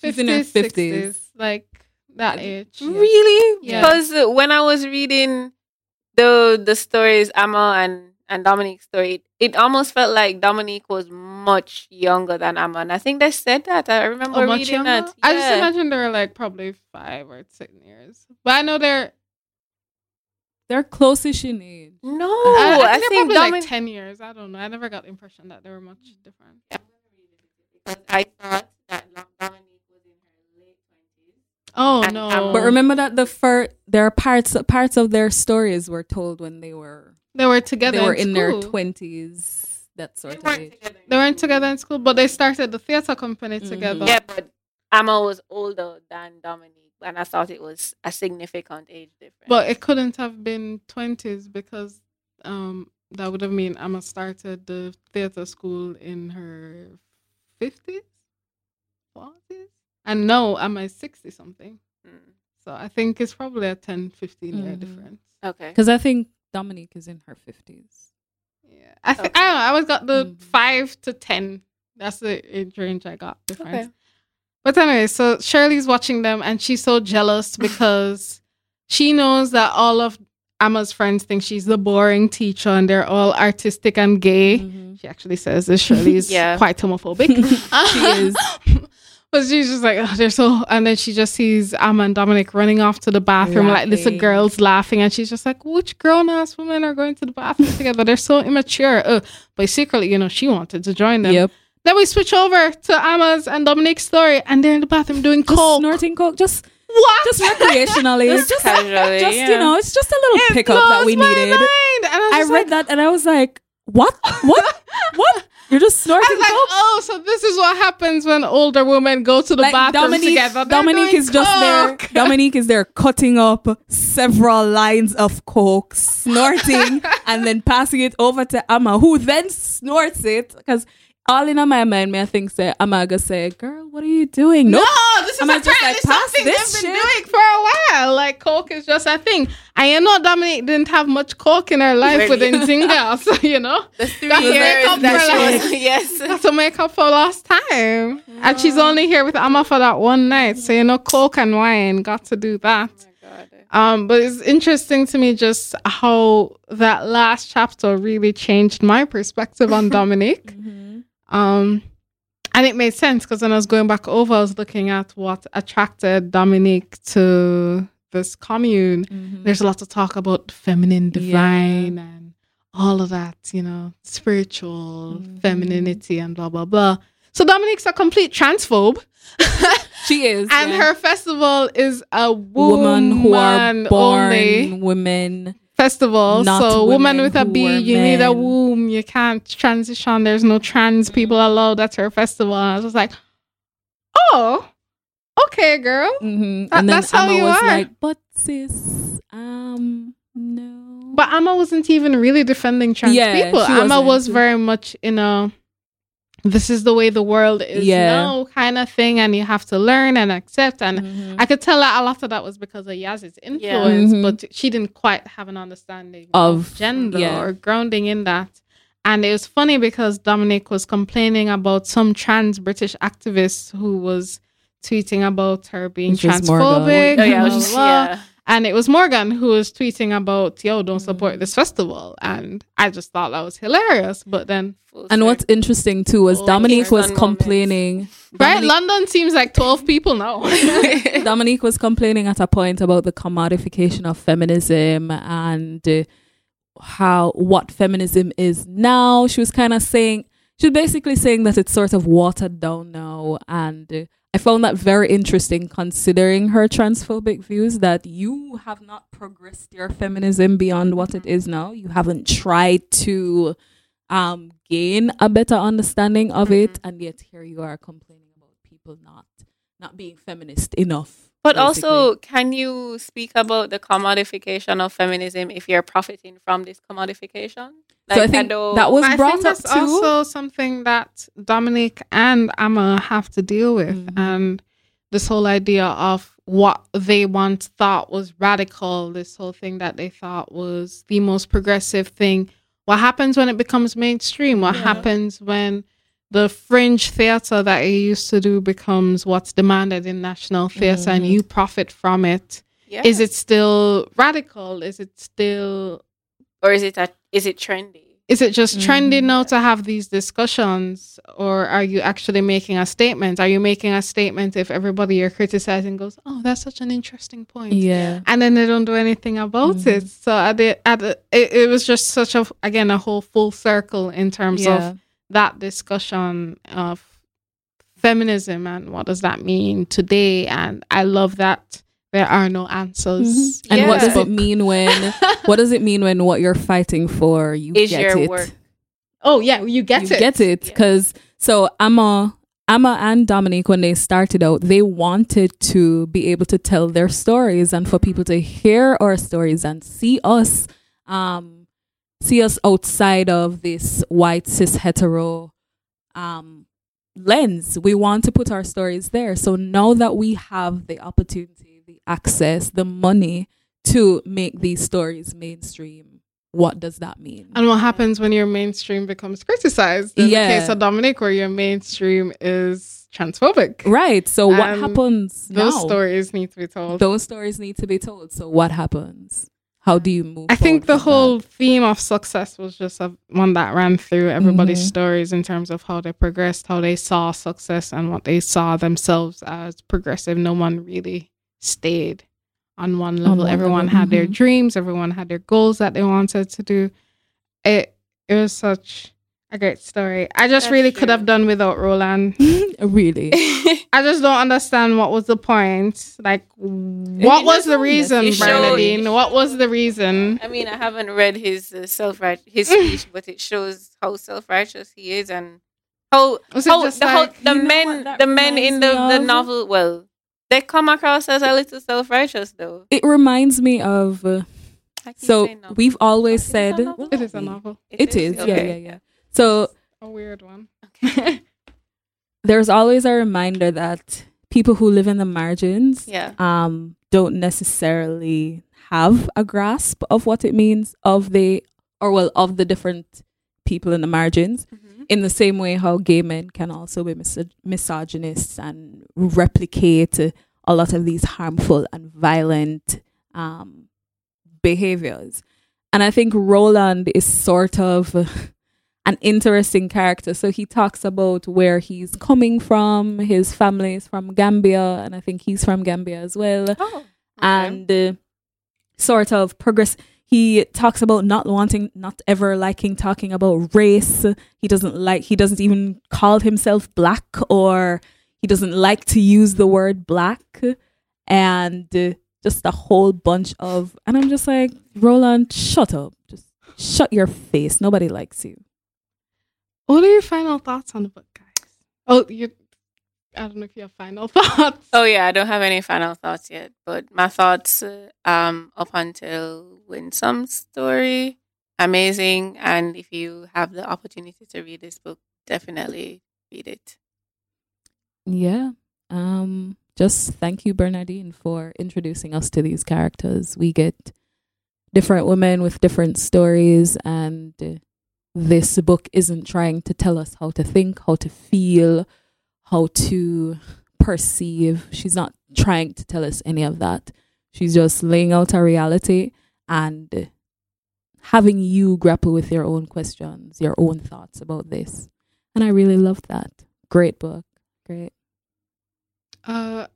Overall, I'm just really happy to have read a book that I thought was funny and dynamic and dealt with so many different stories from Black British people, predominantly women, that was not didactic. It didn't feel like it was trying to teach me, this is what you need to think about Black British people, or this is what you need to think when it comes to women. It was just such a wide and beautiful range of, there is no singularity, but these are a few of her stories, and there are so many things that you could relate to and some things that you didn't, and that was completely fine.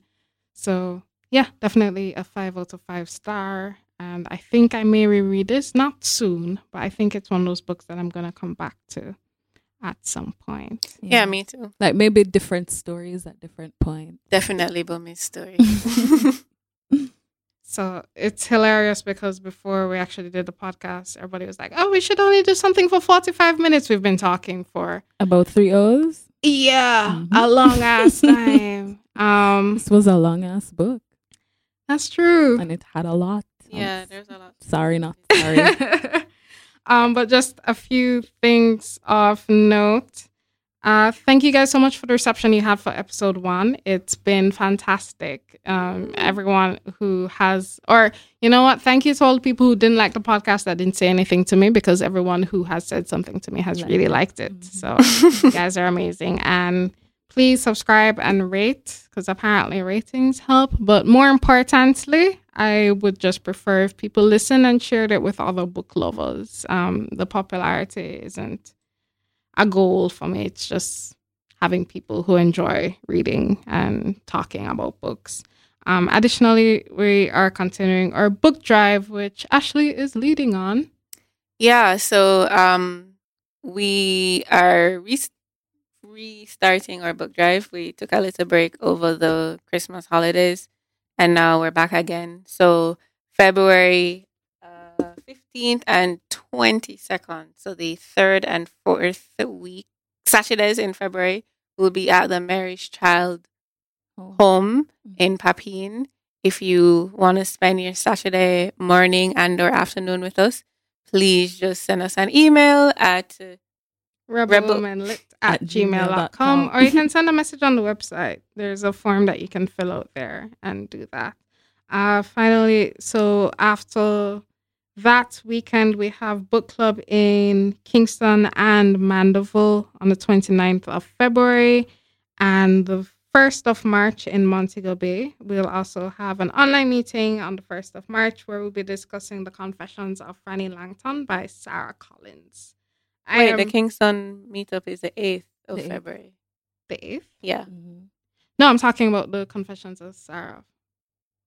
Oh, no, but you Fanny. said that it was the 29th. Yeah. Okay. Never The mind. Kingston meetup for Girl, Woman, Obo Right. Okay. is the Yeah. 8th. Yeah. For The Confessions of Fanny Langton, it's the 29th. Okay. Which you can get at Kingston Bookshop. Yeah, I feel like they in- should pay me for the advertisements. They 'cause should. I sold so many books for them. In Yeah. Lugani Post Mall. Is there anything else I'm forgetting? No, I think that's it. Nah, just ensure that you listen to our podcast and share it with people. And read the talk book. about it and read the book, and at Bernardine on Twitter and tell her how much we love her book. Tell her Rebel Woman Lit sent you. So, yeah. Thank you guys for listening with us, and I hope you enjoyed it. And see you at book club. Bye. Bye, guys.